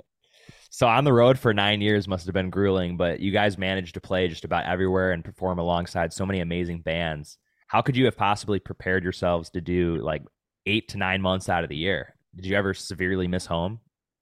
It was like a crazy autopilot thing where I told myself anyway, like if you stop, you die. Like Yeah. your band will be forgotten. Your fans will stop coming. And which I kind of realized later is not true at all. I wish somebody told us take a break, take a Yeah. year off, take 2 years off. Like Mhm. you don't need to be these crazy tour mongers, and Yeah. like that's all we knew how to do though was like play our hearts out, play as many shows as possible. Um, like it's crazy. Mhm. We recorded with Bill from Black Flag and the Descendants, and Yeah. he even said at one point he was like, "You guys tour way more than Black Flag," and Right. I was like, "What? Like no way! There's like whole books about that." And he's like, "No, it's like you guys are doing way more than we did," and I was like, "What?" So And then I was sick. like, "Ugh, yeah." So it, yeah, it was one part autopilot, two part like we had a really good work ethic because it was like all we knew how to do, and then Yeah. three part probably like mental illness. Like honestly, we were just like kind of just in a zone, and we were just like we Mhm. can't get out kind of thing. Mhm. Um, but we did it. We did it well, like we made it happen without getting completely insane. So that was Yeah. good. Yeah. Have you been able to reconnect with the people that became absent in your life during that time period? What's weird is I don't know. That's pretty much in that time period, I want to say, and when I moved to Saginaw in like 2012, Hmm. which was quite a bit into it. Um, I like kind of almost made like a whole new group of friends, Hmm. and I'm still buddies with them to this day. And then the people kind of before that, I kind of realized like I wasn't super close with, and I didn't have much in common with them anyway. They Hmm. kind of went their own way, and I kind of went mine. And Yeah. uh, yeah, even high school, there might be like two people that I still like really associate with. And I'll talk to a couple people from high school every now and then, and they're fine, they're nice. But yeah, like it's kind of weird. What's weird is like the people who I was buddies with on tour or in different cities and different countries from being on tour and completely losing touch with them after we were done touring. Just like Yeah. being like, this is my friend. I'm going to be their friend till the end. And then realizing never going to see him again. Yeah. And that was that, it's very weird. Yeah. I feel like the human mind is not supposed to have to go through that. We're basically apes, right? Like we're supposed to live in Right. these small communities and kind of all help each other out. So it's like when you make a friend who lives in a different country and you're like, oh my goodness, like this is so cool. This is so enriching. Yeah. And then like they're just gone. It's like, whoa, all right. Like my ape brain thinks that's real weird. Yeah. Yeah. No, losing people can be pretty traumatic, especially if you like had a really good connection with them. I still miss Yeah. friends from when I was younger, and I'm just like, damn, like what happened? Yeah. Yeah. What's weird too is, I was the worst one in the band. Like I was just the worst one. Uh, I would go to sleep and everybody else would hang out, or I would go sleep in the van because like I just didn't feel like being around people. Yeah. I would say something horrible and everybody would be like, "Wow, you're a jerk." I'm like, "Yeah, fuck you. I'm going to bed." Uh, so realizing too, like people being friends with the other guys in my band post touring Mhm. and me losing touch with them. And I was like, oh yeah, like they only hung out with me because I was in the band and I needed a place to stay, like we weren't actually friends. Yeah. Uh, so yeah, there was a lot of that too, which was kind of like, oh God, like, but you live and you learn, you grow up, you realize that it's not the end of the world. You just got to make some changes. And yeah, then there was a lot of, assholes that you meet on the road too. And it's like, hey, Exactly. good riddance, don't have to talk to you ever again. It's like that band Fireworks. Fuck those guys. No, I'm just kidding. No, they're uh, very fine, nice gentlemen. yeah, I love them. So having that family dynamic in the band is always super interesting. Would you guys, bicker as a bandmates, or with that instilled sibling rivalry, or how does that work? Yeah, it's hard to think about, but yeah, like we definitely I feel like we mostly my brother and I would bicker. It was mostly about like band related stuff. And like we actually kind of coexisted pretty well, even though we were all different people. Yeah, Like there yeah, was two of the guys were partying pretty hard, two of us were, not drinking at all. Um, but the drinkers and partiers, they would always show up where they were supposed to the next hmm morning. There was never a moment. I mean, there was moments at night where we were like, where did they disappear to? Like, this is bad. yeah, But they always were ready to play the next show, always were ready to drive when they needed to. Um, so, it was like we were a pretty well-oiled machine. yeah. And we knew things not to bring up to each other. Like we knew not to rip on Jono too much because he was like the baby in the band. We were just like, okay, let's give him a break. And Right. but also what was funny is like sometimes like if you said something to Anto, like he wouldn't talk to you for 3 days and you're like, oh shit, like, I struck a nerve and you're like, I'm sorry, pal. It's like, but when you're living together in a van, it's like there is no escape other than silent treatment and minding your own business. But Right. yeah, it's weird to think about. It's so long ago now, but Yeah. yeah, I mostly just remember like the funny stuff. Like we were a really funny van. Like Yeah. it was great. There wasn't a lot of like dead silence. It was That's good. there was always something being said to the point of it becoming annoying. But then, as Funny. when something's annoying and then it comes around and it's funny again, and then That's it the keeps best. going, and then it's annoying, and then it keeps going, and you're like, my God. And Right. then it might end on an annoying note, but then 10 years later, you're thinking about it and you're like, ah, that was funny. Right. Yeah. No, definitely. Yeah. Like I miss Ryan and Anto's like bits that they had with each other. And I was like so annoyed with them back in the day because I was probably like, oh, I'm not part of that joke. So fuck them. Fuck you. Yeah. I'm not going to laugh at that. And like, now I'm just like, God, man, like They're right. we had some good entertainment and yeah, good people, man. It's sad. I haven't really gotten to see them very much in the past years, but Yeah. Yeah. we're trying to You figure something out. We're trying to figure out like a little family hangout. do it up. So, Yeah. so you guys did a week of Warped in 2005 and then again in 2013. So many bands sulk when talking about their experience on Warped. What did you guys take away from it? Uh, I mean, God, it was so 2005 we did the week and that was just crazy, because we were just like, oh my God, we're on Warp Tour. Oh my God, we're playing shows. Like nobody knew who we were. Right. Um, we had a couple of people in like bigger bands come talk to us after they saw us, things like that. We were just like, this is cool. We did do 2010 too. And then 2010 was actually like really good because we were, just off the heels of touring with Paramore, Motion City Soundtrack, So sick. Less Than Jake, H2O.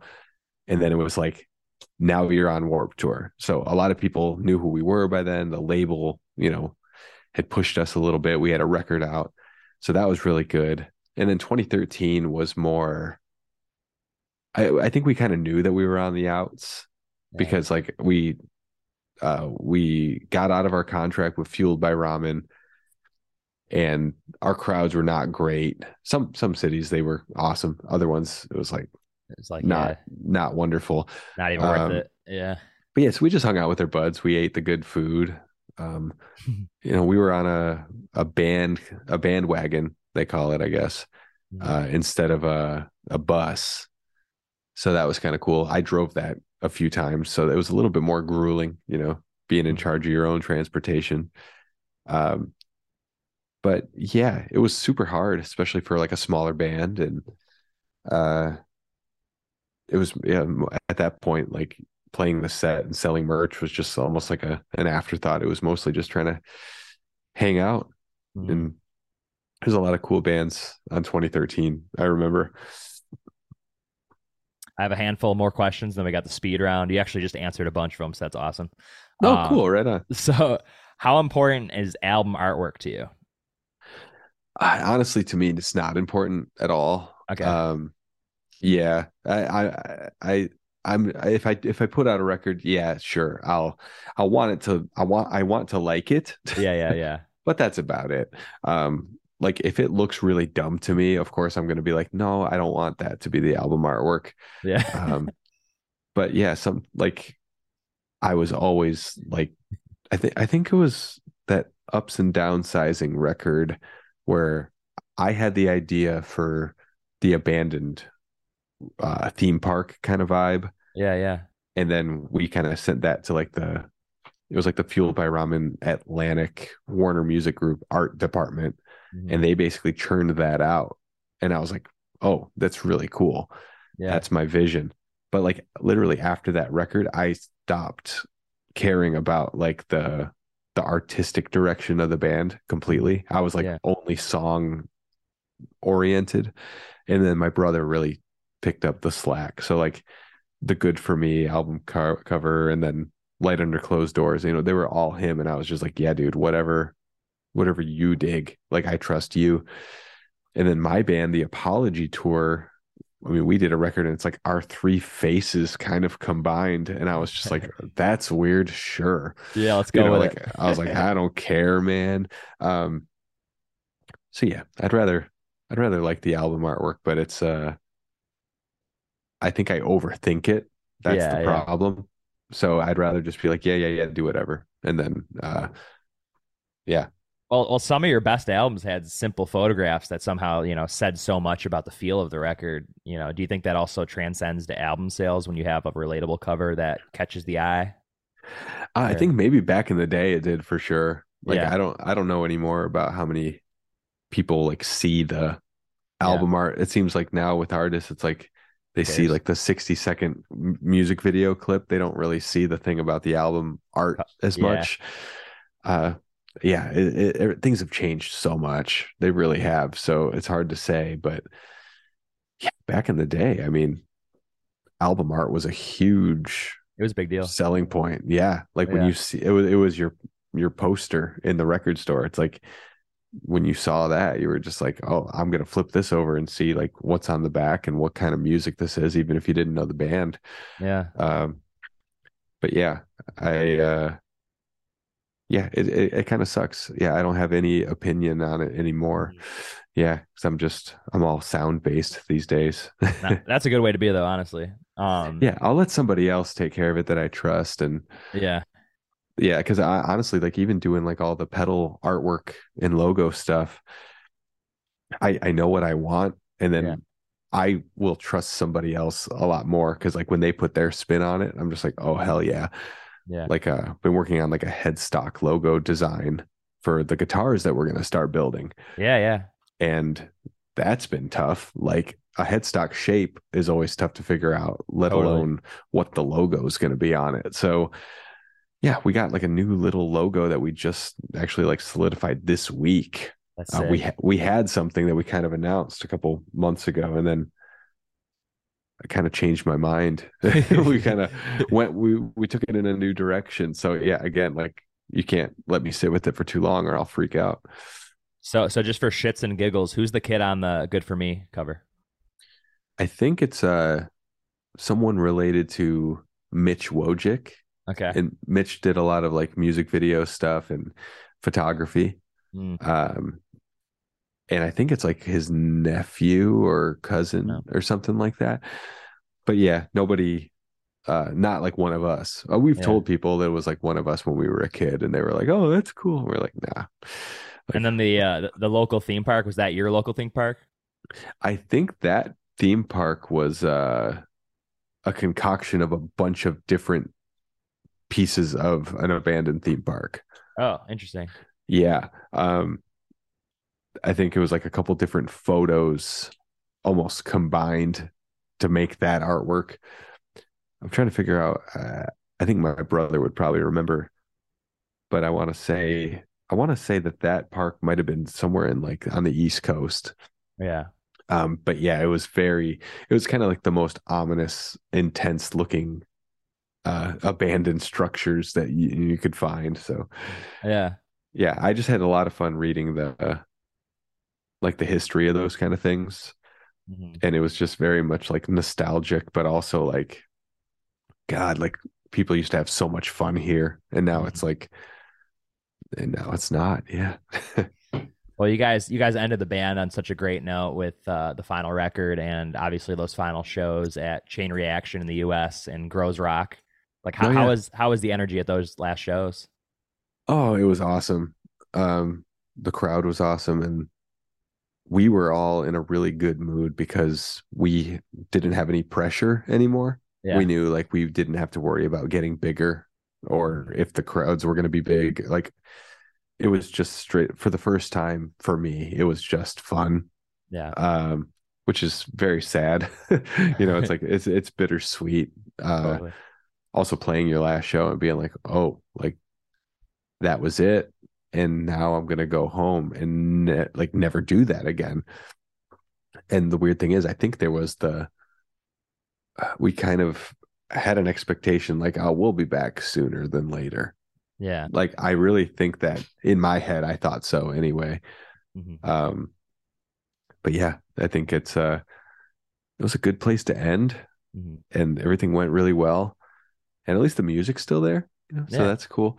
It's not like they took down the music and it's like bring back the band. It's like no, like everything we did is still around. Yeah, man, you guys had so many great like releases. Everything was great. I mean, I don't No, think thanks. there's a weak one in there. Even that Thanks. EP towards the end was fantastic. Yeah, that was our goal. Try not to do anything too sucky. Right, And yeah. then yeah, it's pretty wild. Like listening back to some of that stuff, I like completely forgot some of those songs existed, and Right. like I can remember pretty much how to play everything on guitar, but since I'm not a lyric person, like it is just It's gone. yeah, completely out the other ear. Like I mean, even when we were touring, I would have to look up our own lyrics online, and they were usually completely wrong. There'd be entire lines that were wrong, and I was like, oh boy, that's not going to help me any. Oh, I But hate when that happens when you go on like Genius or something or on Spotify and the lyrics are totally wrong. I hate that. yeah, That and happened to me today. oh, bummer. Looking Yeah, at something. it's yeah, I really need to like study words Yeah. or maybe just practice. Practice would probably help. Like Yeah. if I'm being honest, we never practiced as a band. We just Really? kind of were, yeah, we were just like, the songs, right? Same as on the record. And then we're like, yeah. And then first show would be like, all right. Second show would be all right. And then by the third show, we'd be like, oh, dude, We're we set. got this. Never go to the first Sweller show. Yeah, no, the first one would be That's actually the funny. first one we'd cover up the first one with a lot of energy. Yeah. And then the second show we'd be like sore from the first show and like our voices would hurt. And then so the first show was probably good. Second show was like we heard ourselves. And then the third show is like, all right, we figured out a happy medium here. Yeah, pick it back up. Yeah. So I know you guys are planning on re-releasing some of the records on vinyl because some of them are going for astronomical prices on the internet. But Yeah. there's some kind of contract issues you're dealing with. Has any like positive light been shed on that? Well, it's pretty much very standard. Um, Yeah. we don't own the rights to the masters of the records that we did on the Fueled by Ramen label, Mm, but there is a way to, and finagle. I think it's like with their permission and they get a percentage, Yeah. we can repress the records. Um, so yeah, Smart Punk did My Everest, and I think they're talking to Fueled by Ramen about doing the other records, which would be cool. It's like I'd rather have somebody get our record for 20 or 30 bucks instead of 2 or 300. Yeah, totally. Um, which is weird, even records being like 20 or 30 bucks. Mhm. In my mind, they should be $14. And Right. Totally. but Yeah. but things have changed apparently. It's like Yeah. it's been 20 years, cost of things does go up. Yeah. Uh but yeah, I'd love to make a little bit of money on the side doing absolutely nothing. That's great. But That's the way to go. also I want people to be happy. That's my number one thing. It's like even if I didn't make any money repressing a record at all, just knowing that people were stoked to get something that I did, like Yeah. at this point in my life, that's awesome. And you almost became a professional record or a professional wrestler for a little bit. How Oh did that go? yeah. How was that Uh, little short stint? it went pretty badly. I well, I kind of just really fell in love with professional wrestling. Yeah. And then I started hanging out with professional wrestlers. There was like some local guys that were like, I'm a wrestler. And I was like, are you though? Okay. Like, you look like a wrestler. Sure. And they're like, come see one of our shows at, the VFW hall or wherever. And I went and I was just like, God damn, this is awesome. Like they're doing the punk rock thing that we did, but with professional wrestling. And I mean, they were playing to 30 people, like Right. wrestling, probably gonna break their spines for 30 people. And I was like, dude, that's amazing. That's commendable. And then now, God, those same two dudes, uh one of the guys is Rohit Raju, and he does some like AEW like dark matches, and he was on Impact for a long time. And then Jake something is the other guy, and he's like in the same boat, just doing like a lot of the AEW stuff and Hell yeah. a lot of stuff on TV. So it's crazy. It's like these two just dudes that we worked out with at the gym, Yeah. and they're still doing it like 10 years later and on a way bigger scale. But yeah, 2014, I told myself, well, cool. I want to be like them. I'm going to learn how to wrestle. Yeah. I love the showmanship. I love the everything about it.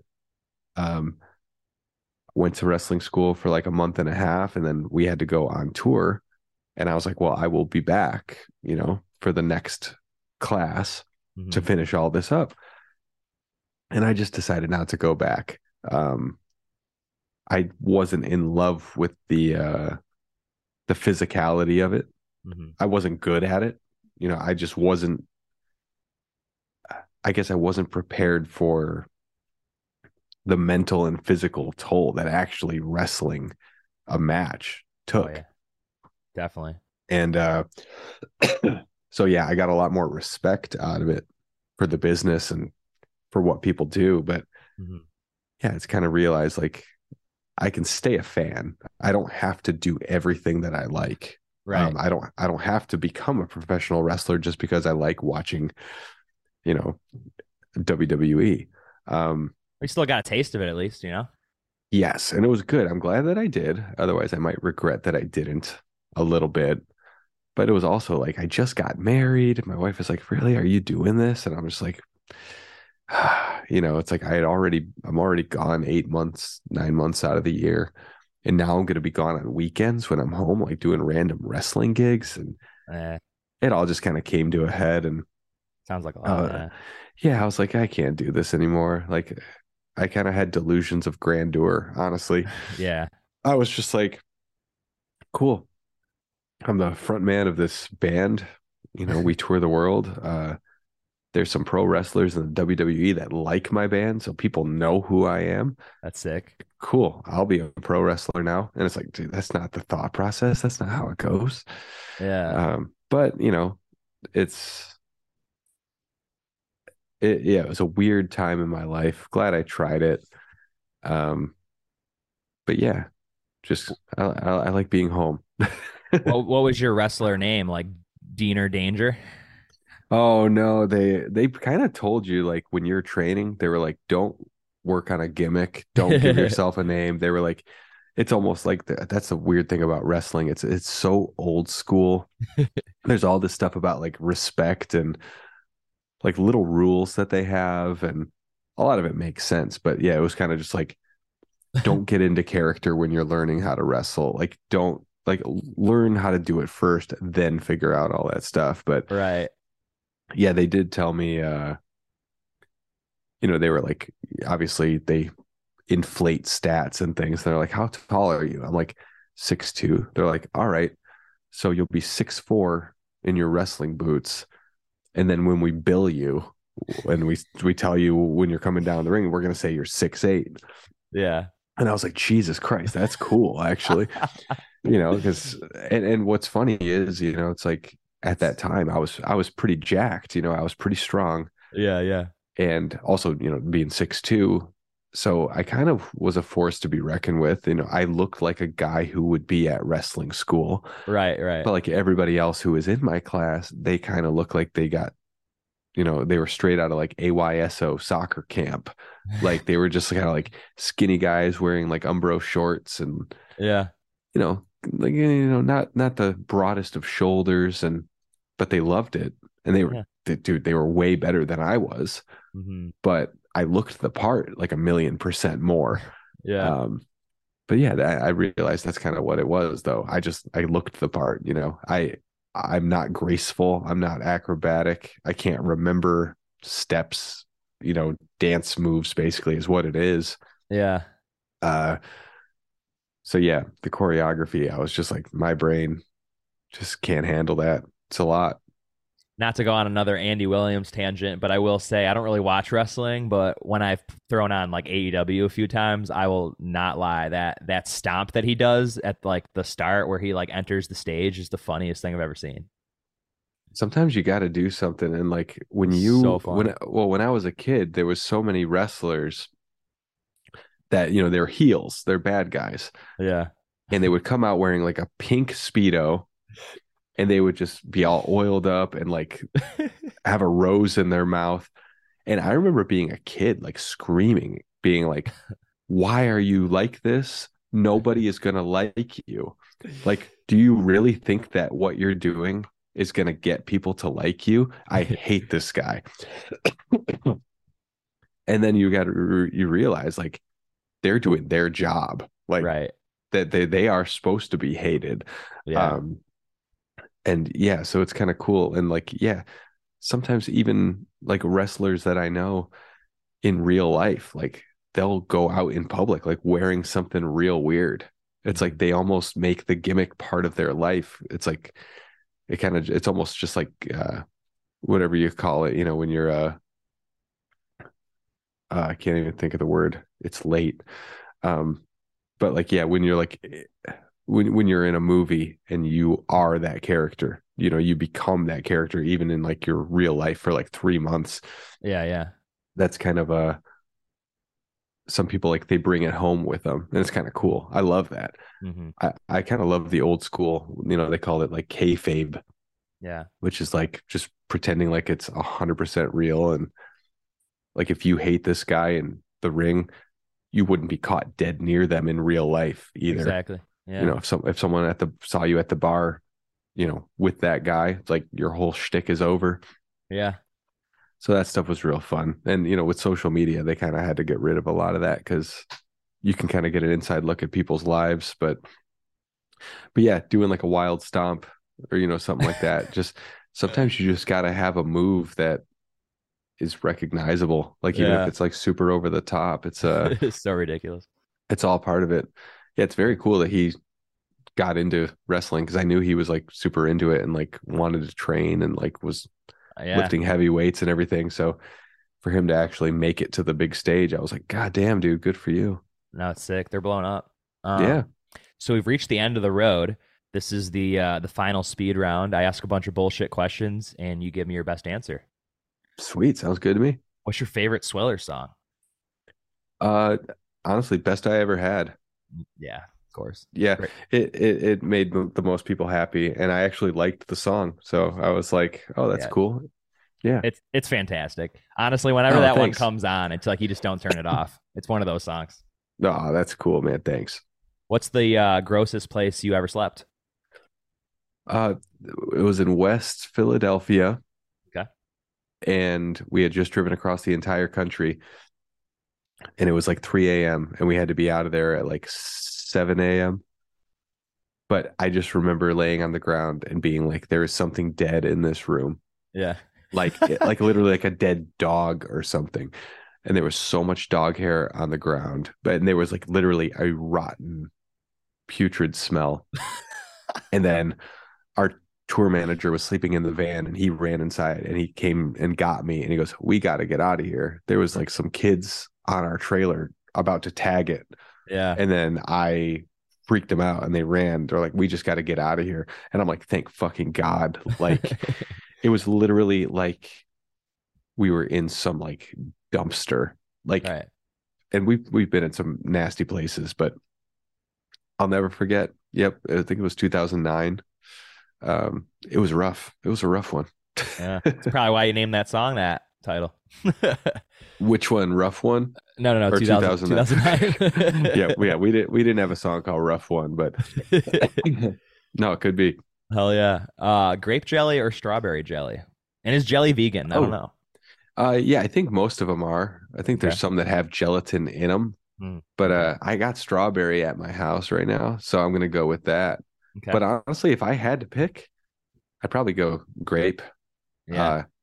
And I might go with like a jam. Like I kind of want some like seeds. Right. You know, I want some kind of texture in it. Yeah, I want to get fancy with my toast, you know? What's a hobby people don't know you're into? Oh God. Yeah, honestly, probably like I would say video games. Like I know that's not much of like a hobby, but Yeah. it's like kind of the only thing that I do outside of music where Yeah. I'm like, this is a thing that I'm gonna do. I would say like, you know, going to the gym and CrossFit and stuff, but like I think a lot of people kind of knew that about me from the past. But yeah, I'm like a gamer now. Wow, I didn't know that. That's interesting.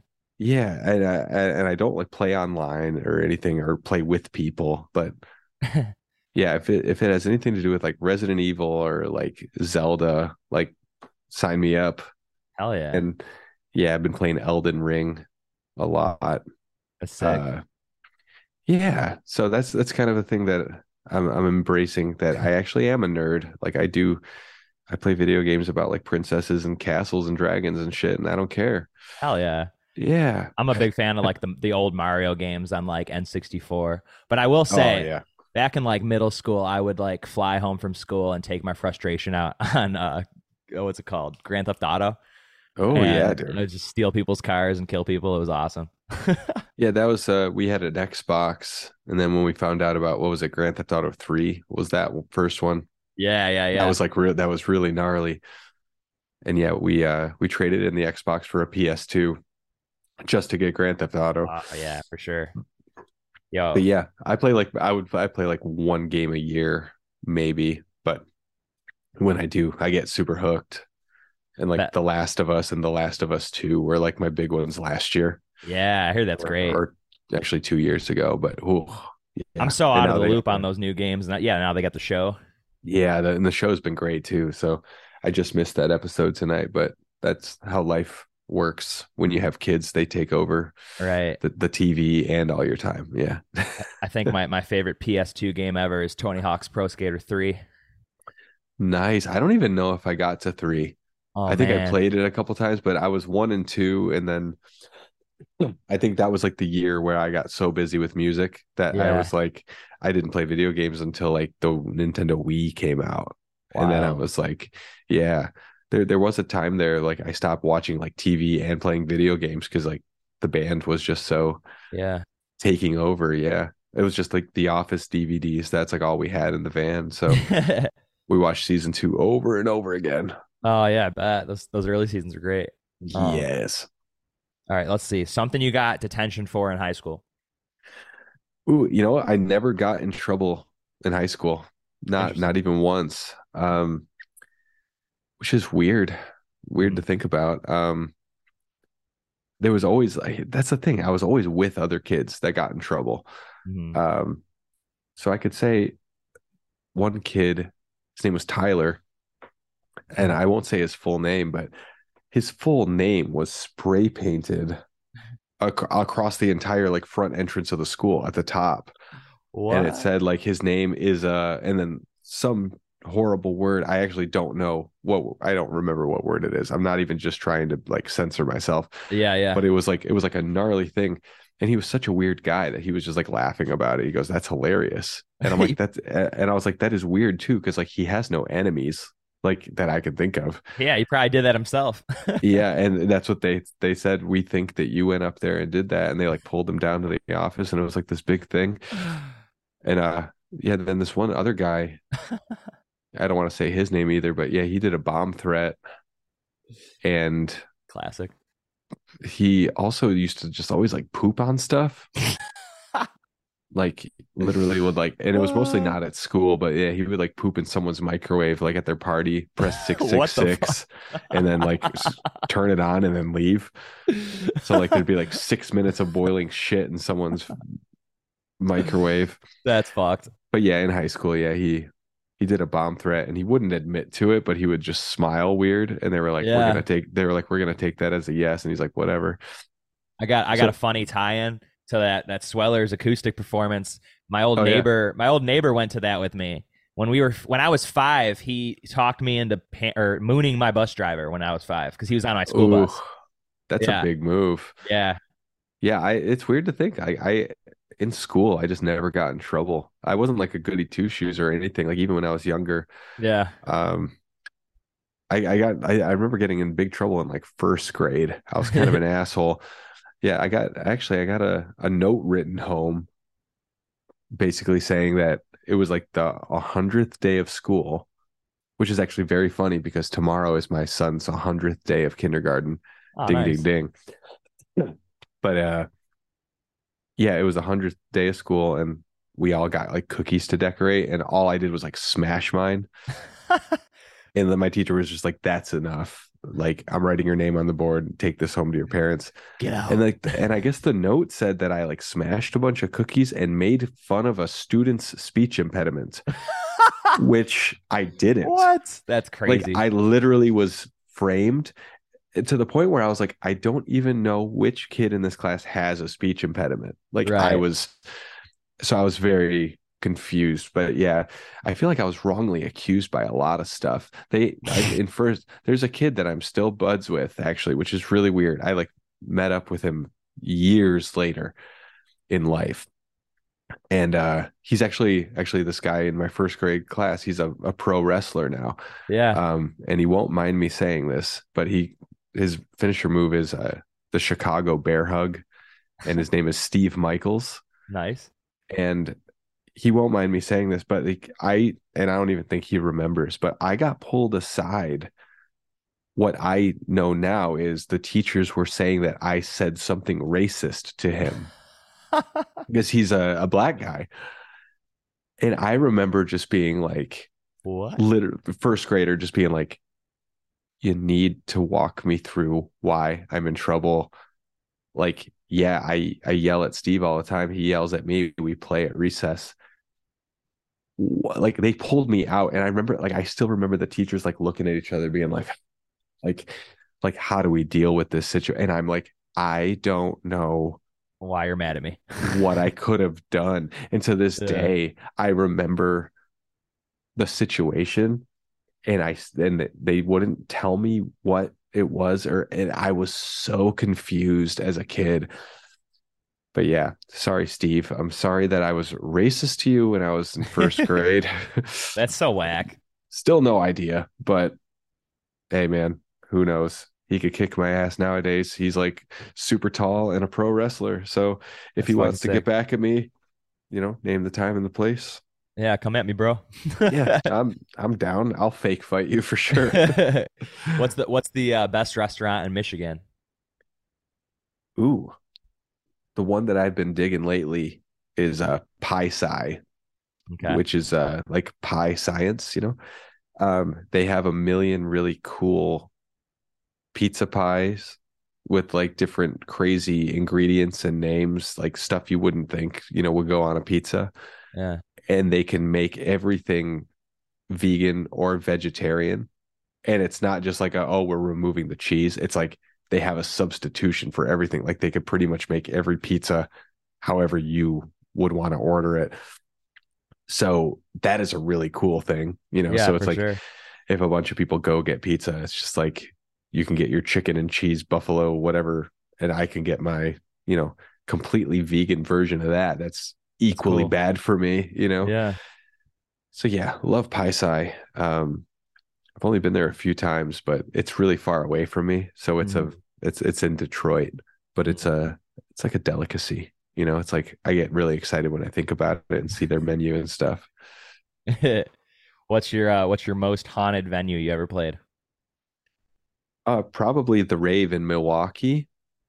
Um, and it's because it was like actually said to be haunted. And they said there was like an abandoned pool, like in like the basement or something, and they were like, yeah, there's ghosts down there and all that. But what's creepier is like across the street to the right is the Ambassador Hotel where Dahmer killed a guy, Yeah, yeah. and then like 2 blocks over is like I think maybe his apartment where his apartment building was, Mhm.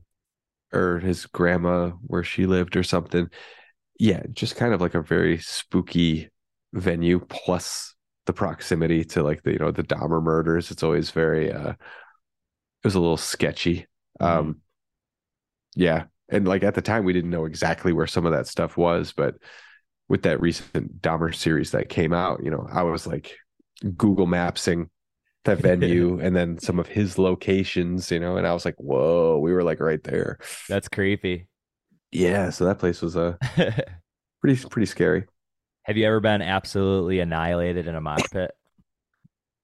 Uh, the worst thing that's ever happened to me in a mosh pit was I was watching Rise Against in 2003, and it was like 11:45 a.m. on Warp Tour. And Nice. there was like 30 people watching them, and they're about to bust into a song, the fast part, and I jumped to the side, and I'm like, cool, I'm gonna start this thing, and just everybody moved out of the way, and I rolled my ankle. I just rolled Oh, my right ankle like the worst way you could do it, just like completely sideways foot, all your weight onto it. And yeah, my ankle ah, hurt for about a year. Like it was holy like shit. a year of ankle pain. Pretty rough. That sucks. Yeah. So that was a bummer. Um, but the Swellers did play that year, on the Battle of the Band stage. And Yeah. I watched a bunch of bands, watched like Andrew WK, Bad Religion, like whoever else was on it, walked around all day and I felt fine. And then on the ride home, my ankle swelled up like crazy. Yeah, that sucks. Yeah, it was brutal, but that's the worst thing probably. I never messed around in pits too much after that. What's your favorite movie? Ooh, I'm gonna say That Thing You Do. I knew it. Yeah, I usually would say A Christmas Story, but I feel like I might have to relegate that to a seasonal favorite. Hmm. Like that's a very specific time that I want to watch that. But yeah, That Thing You Do, I think it's got to be absolutely number one for me. Isn't that where you got Wonder from? It is. It's Hell where I got yes. Oneater Oh, effects. neither. Yeah, it gives me a lot of grief, people not being able to get it. Um, Yeah. but that's part of the joke. It's like it looks like Oneater, it's pronounced Wonder. It Yeah. came from the movie. It's a whole thing. The other day, Chris from Less Than Jake actually called me and was like, I haven't thought about like your company name. Like, have you ever considered that it's like kind of confusing and maybe blah? And I was like, oh, bud, yeah, that's like part of it. Like I'm like, that's the whole thing. Um, but yeah, it was funny, because he was concerned about the branding. I'm like, oh, dude, it's been like this for a long time. Yeah. I think people who don't know will know eventually, and the people who know, they're like, we get it. Yeah. And some people still call it Oneater effects or something even far worse. Like the pronunciation has been terrible Yeah. uh, That's what from makes it different fun. people. Yeah. Yeah, and people talk about it, like a couple big like pedal personalities, I guess you can call them. There's a guy who owns a pedal company and then like a big YouTuber. Yeah. They were talking about me on a podcast and they couldn't pronounce it. And that made them talk about me for like an extra 60 seconds, So I was like, sweet, like, Hell yeah. That's what's get, up. get a little extra love in there. What's the last item you threw at someone? A giant orange bouncy ball. Tonight I threw it at my son's face by accident. We were playing and I was trying to throw this is bigger than a basketball, very soft, like it doesn't actually hurt on impact, but it did hurt him because I missed the wall that I was trying to hit behind him and it hit him directly in the face. And Nice. then the recoil, he then smashed his head into the wall. What? And then he, was upset, looked at me real sad. Yeah. So I was like, I got to figure out how to fix this because we're having fun. So I told him, okay, bud, I'm going to throw this ball at my face as hard as I can for you. And then he was like, what? And then, so yeah, I chucked the ball at my own face and acted like I got like totally wiped out. He laughed so hard and it made it okay. And then we kept playing. So That's sick. yeah, the last thing I threw at somebody, it was like 2 hours ago. What's a line in a song or a riff you made where you had a holy fuck look at me moment? Oh, where that I made Yeah. like something. Oh man. I think yeah, as far as words, I never remember words or care about them, but I do remember, writing Best I Ever Had Yeah. in my basement and kind of like almost writing the words with the melody as I went, Yeah. kind of mouthing some gibberish, but sort of like it coming together and then going like into the pre-chorus and then kind of like getting the whole structure almost in one sitting and being like, that's cool. Like, and not like oh, I wrote an awesome song, but just like that's cool that all came to me in like one sitting. Hmm. And eventually, that song didn't really have a chorus until we were in the studio. And Bill Stevenson was like, that this is the catchiest song on the record and it doesn't have a chorus. But if you have a chorus, it's going to be like a big song. And I was like, okay. And he goes, write a chorus. Doesn't have to be too different or too long. And like, see what happens. He's like, you know what chord to go to. You know how to make it. And I was like, all right. Hmm. So yeah, wrote the chorus in the studio and the band was just like, oh shit. Like, yeah, we were missing that. Glad we got that suggestion. I already got a couple left. Have you ever gotten hurt while performing? One time in California, I felt something that the only way I can explain it is that someone had a slingshot and shot a BB between my eyes. At first, I was like, a blood vessel popped Yeah. and like, ow. But then later, I was just like, no, like someone had to have launched a projectile at me. And of course, I just kind of, and it wasn't very big. So it wasn't like a big blunt thing. It was like a sting, like a BB. So like literally someone either shot me with a BB gun from like the rafters or just I don't know, but I remember just being like that was super painful and I'm not going to mention it. And I never said anything about it until after the set to the band. I was like, I got like shot by That's something. crazy. But other than that, just people running into my face with the microphone stand, things like that. But Yeah. yeah, never really lost too much of my teeth. Just like had to shave down the bottoms of my teeth before I got married to even them all out. Yeah. Just like the It's a horrible feeling, even when you get like the tiniest little bit of tooth that comes off. It's like Yeah. swishes around in your mouth. It almost feels like Altoids, Yeah. like just little bits of mints, and you're like, oh, that's It teeth. sucks. Gross. Yeah, I had to But get yeah. a tooth bonded once. But yeah, it was chipped from like when I was like a kid. I don't even know what chipped it. But Oh, it's a bummer. so Maybe when what's you mooned the bus driver, yeah, he probably just beat my ass. I just don't remember. could have been a big old fight. What's your favorite Swellers record? Oh, actually, I want to say the Running Out of Places to Go EP, Hmm. and I think if I could pick an EP, and I think because it was like such a cool like little transition bridge from like leaving our label, and Yeah. then like we recorded a lot of that ourselves, Yeah. so I thought that was pretty cool. But yeah, as far as full length, I might have to go with Ups and Downsizing just because Hmm. that record covers a lot of ground sonically, Yeah. and the recording process was really cool. And we started recording that before we even signed to Fueled by Ramen. Hmm. We were like, they were interested in us. Yeah. And I said, hey, not to freak you out, but we're going to go make our record anyway, Hmm. just because like we booked time and we want to do it. Yeah. And then that kind of lit a fire under all of our butts. Yeah. And yeah, and that record did a lot for us. So yeah, Yeah. yeah, I'm kind of lame where I'm like, what's the best song? Oh, best I ever had because it was a great time for us. And then it's like, what's the best record? Oh, this one because Yeah. it was a great time for us. It's like, No, yeah, that's it's great, hard. great answers. I love that record too. That's probably my favorite too, honestly. No, thank you. That's cool. Yeah. All right. Scariest movie you ever seen? Oh, yeah, it's how there's so many different types of scary, but the one that I could think of that had the most profound effect on me was Martyrs. Okay. That one from Still got to see that. I don't even know where it was made. In the European one, not the Yeah. American one.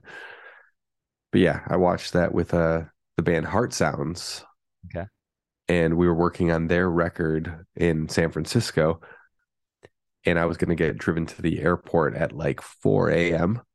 Hmm. by them. So they were like, let's watch this movie. It'll fuck you up. And I'm like, okay. Watched the movie, stayed up real late. They took me to the airport, got on the plane to fly back to Michigan, and I couldn't sleep. I Hmm. was just thinking about that movie, like just thinking like, oh my God, like what did I just watch? Like what is life? And yeah, it was just kind of and then I like fell asleep once I got home and then like woke up at night and I was like still thinking about the movie. It was like a several day like processing thing. Totally. And honestly, like I've gotten really soft over the years. Like a lot of my favorite movies, like I can't really watch anymore because I'm just like, I don't need to subject myself to that. Like I don't Yeah. need to see anything with like a little kid getting hurt or dying. Right. I don't need to see like insane, like gratuitous violence. Hmm. Like, I can handle it, whatever. But if I can watch that thing you do instead, I'm going to. So Yeah. I don't know if I'll ever watch Martyrs again. Like, and I want to because it's been a really long time. But yeah, I think you'll really dig. I think you'll really dig it. Like I might check that out. it was kind of it was a pretty big game changer. I'm surprised people don't talk about it more, but Yeah. yeah. But yeah, as far as like scariest though, I mean, probably like simple answer would be The Exorcist because Yeah. I watched that when I was really young, and just the idea of demonic possession and So the scary. fact that this was in the 70s and they did some of the stuff they did, and Hmm. also just the stories about people seeing that movie in the theater, Yeah. like people literally like being taken to the hospital because they were like couldn't handle seeing that because it had never been done. Like I Yeah. love that. I love like the lore behind the release. Totally. Then there's all this like cursed stuff, like people were dying on set and after the movie came out, like Yeah. mysteriously. It's like creepy stuff. That's wild. What's the best Wilhelm scream song? Oh man. I almost want to say The King is Dead off of Ruiner, the Yeah. first track, Mhm. just because Ruiner was probably like my favorite one by them, just because it was like that place and time. Mhm. Like I got to listen to the record before it came out, you know, when I was like in their van when they were playing in Detroit. Mhm. And then I got to tour in the band playing bass on that album cycle, you know, so it was like mostly songs from that record.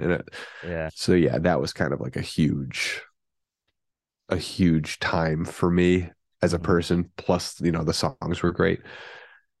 So yeah, when that song would kick in, I'd always be like, oh fuck yeah. What's your most embarrassing moment? Oh God, there's so many of them. There's unreal amounts of embarrassment in my life, but um I want to say like it was when we were on like the Paramore tour, and it was like our last show, and it was like in Detroit, LA. Okay. And like their crew, the Paramore crew, like the sound guys and stuff, were like playing pranks on us during our set. Mhm. But instead of doing it for like one song, they did it for like the whole set, like piping in like weird sounds through the monitors, and like it screwed up our whole set. It Uh, really did. oh And like man. it was actually uncool. And I remember just, you know, being embarrassed. Yeah. But I also said something into the microphone that I think could have gotten them in really big trouble. Uh-huh. And then they all started panicking. And they were like, "Oh fuck, I can't believe he said that." Yeah, yeah. And I think what I said was just like, "Thanks so much, LA, but no thanks to like Paramore's like stoner crew or whatever." Yeah. Because I think they had like a no drug policy or, you know, something like that. Yeah. But yeah, they were all just like, everybody after was like, "Oh God, like you called them stoners," and like they're now they're afraid they're gonna get fired. And I was Good. like, "Good, fuck Fuck them." them. Yeah. But That's like, funny. but a couple of them had nothing to do with it, and they were like obviously very scared. And I was like, God, that does kind of suck. I wish I handled that better. But That's amazing. we like made up with those crew guys that were upset like Yeah. a year later when we toured again, or two Yeah, years yeah. later. But yeah, I think about that from time to time, and I'm like, God, that was a bummer. But All right, final two. Biggest regret. my biggest regret, again, kind of like embarrassments. There's so many. Um, I I kind of wish that we took a break Yeah. in the Swellers. Um, but yeah, I think just there's nothing that I really had control over that I could think of that I would go back and change, you know? Hmm. Like if I really wanted to get rid of those dark spots in my mind and in my history, I would have just never gone on tour. Um, but you know, we did. So I think yeah, the only regret would just be like if we might have gotten another year out of us Hmm. if we would have taken a break or something like that. But yeah, I don't think that there's any real particular regret. Like there's a lot of things that I hated that happened, like Hmm. a lot of things. Yeah. But yeah, I can't pick just one thing that would change it all, you know? So it's like Mhm. I wouldn't be where I am today without all that bullshit. Right, yeah. Right. What what are you most proud of?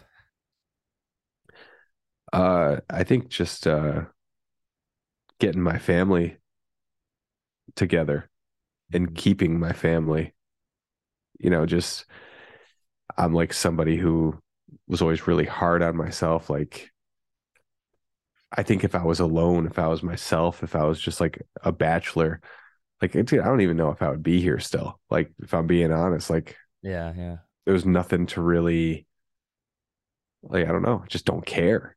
Hmm. But yeah, having like my wife and my kids, it's just like, Now you have a reason to care. God, Yeah. dude, it's so cool. And it like, and you know, it's not just like I'm just here for them, you know, it's like Hmm. it makes me love who I am Yeah. for like the first time in my life. You know, I think I always came off as a pretty happy, confident person, you know, being on stage and just kind of how I carry myself. But yeah, it's like I kind of didn't really realize what mattered until I kind of hunkered down doing this family thing. Mhm. So yeah, just super happy that that's all working out. And just only got a matter of time before my kids start to hate me, and I embarrass them. I'm Right. already I'm already doing that, so that's fun. Yeah, But it's a process, you know. yeah, so yeah, I guess as far as being proud of things too, just I guess the fact that I'm carving out my own way and my own career. Hmm. Um, and I guess I'm proud of myself, but a lot of it was luck, Hmm. like never would have thought in a million years I would even make a single pedal, Right. let alone have a company that sells pedals regularly and continues to develop and design them. Hmm. That's just and that's I realized that's like what I was happiest doing. Hmm. Uh Even in the band days was like talking about gear and buying new stuff and trying new pedals and guitars and Hmm. talking to other bands about what they were playing, anything involving the actual technical gear was such a cool highlight for me. Hmm. Um, and I always was like, dude, maybe I could be an A&R guy for a company down the road or something like that. But Hmm. now I am an A&R guy for a company, but I'm also the marketing guy and the builder and the designer and the accountant, so The guy of all it, trades. Yeah. yeah, but it's only because I have to be. So Fuck yeah, dude. yeah. Well, where can your fans find you? Wonder Effects Oh is yeah. my Instagram and my TikTok I got. Oh, and I just made a Facebook like 3 days ago for Wonder Effects. Oh, nice. Yeah, so gonna hopefully have guitars coming out in the next year. Yeah. Hopefully sooner than that. I don't have one over here right now, but it's in the other room. But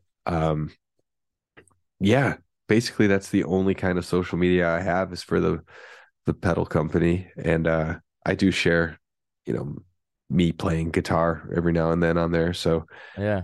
uh post some Sweller stuff every now and then. So there's a little bit of my past creeping in through there. But Yeah. yeah, other than that, it's just full steam ahead. Yeah, don't ask me to make a record anymore in my studio 'cause I think I'm done recording bands. Nice. Um the Swellers are not getting back together anytime soon, I don't think. And yeah, thanks for having me. Dude, That's this was awesome. this This is was great. awesome. I kind of forgot that I was like doing a podcast, so I think I got away from the mic quite a few times, Oh no, you were great. but because I think I was like back there a little bit, but It sounded amazing, dude. I'm glad. Yeah, I got it going through all the nice shit. Yeah, dude, it Got some sounded got some great. got some good plugins. Yeah, I'll have to listen to it when it's up and see if it really sounds okay after it's all said and done. Dude, you gave so And then, many incredible answers. You carried the conversation well. It was a great episode. oh, dude, well, yeah, I appreciate you, man. This has been cool. Yeah, I got to be up at 5 a.m. too, so I'm gonna edit this real quick, and then I'm gonna upload it tomorrow. Well, I'll upload it tonight, but then I'll post it tomorrow. Oh, right on. Well, cool. But Yeah, yeah, this was fun. I'll try to get my 6 hours to sleep in, and then we'll be good to go, Thanks, man, dude. I'm sorry I just went a little long too. I was trying so hard to just like dude. compact it. No problem at all. I think that I got everything I needed to in, so it worked out. Yeah, it was amazing. Thank you so much. All right, you got it, man. Talk to you later. All right, see, I'm gonna pick up one of those pedals soon. Oh, dude, I got you. Yeah, let me All know. right, I'll make you a special discount code. fuck yeah, let's go. All Right right, on. keep in touch. I'm always here if you need anything. Cool. Appreciate you, man. See you later. See you, buddy.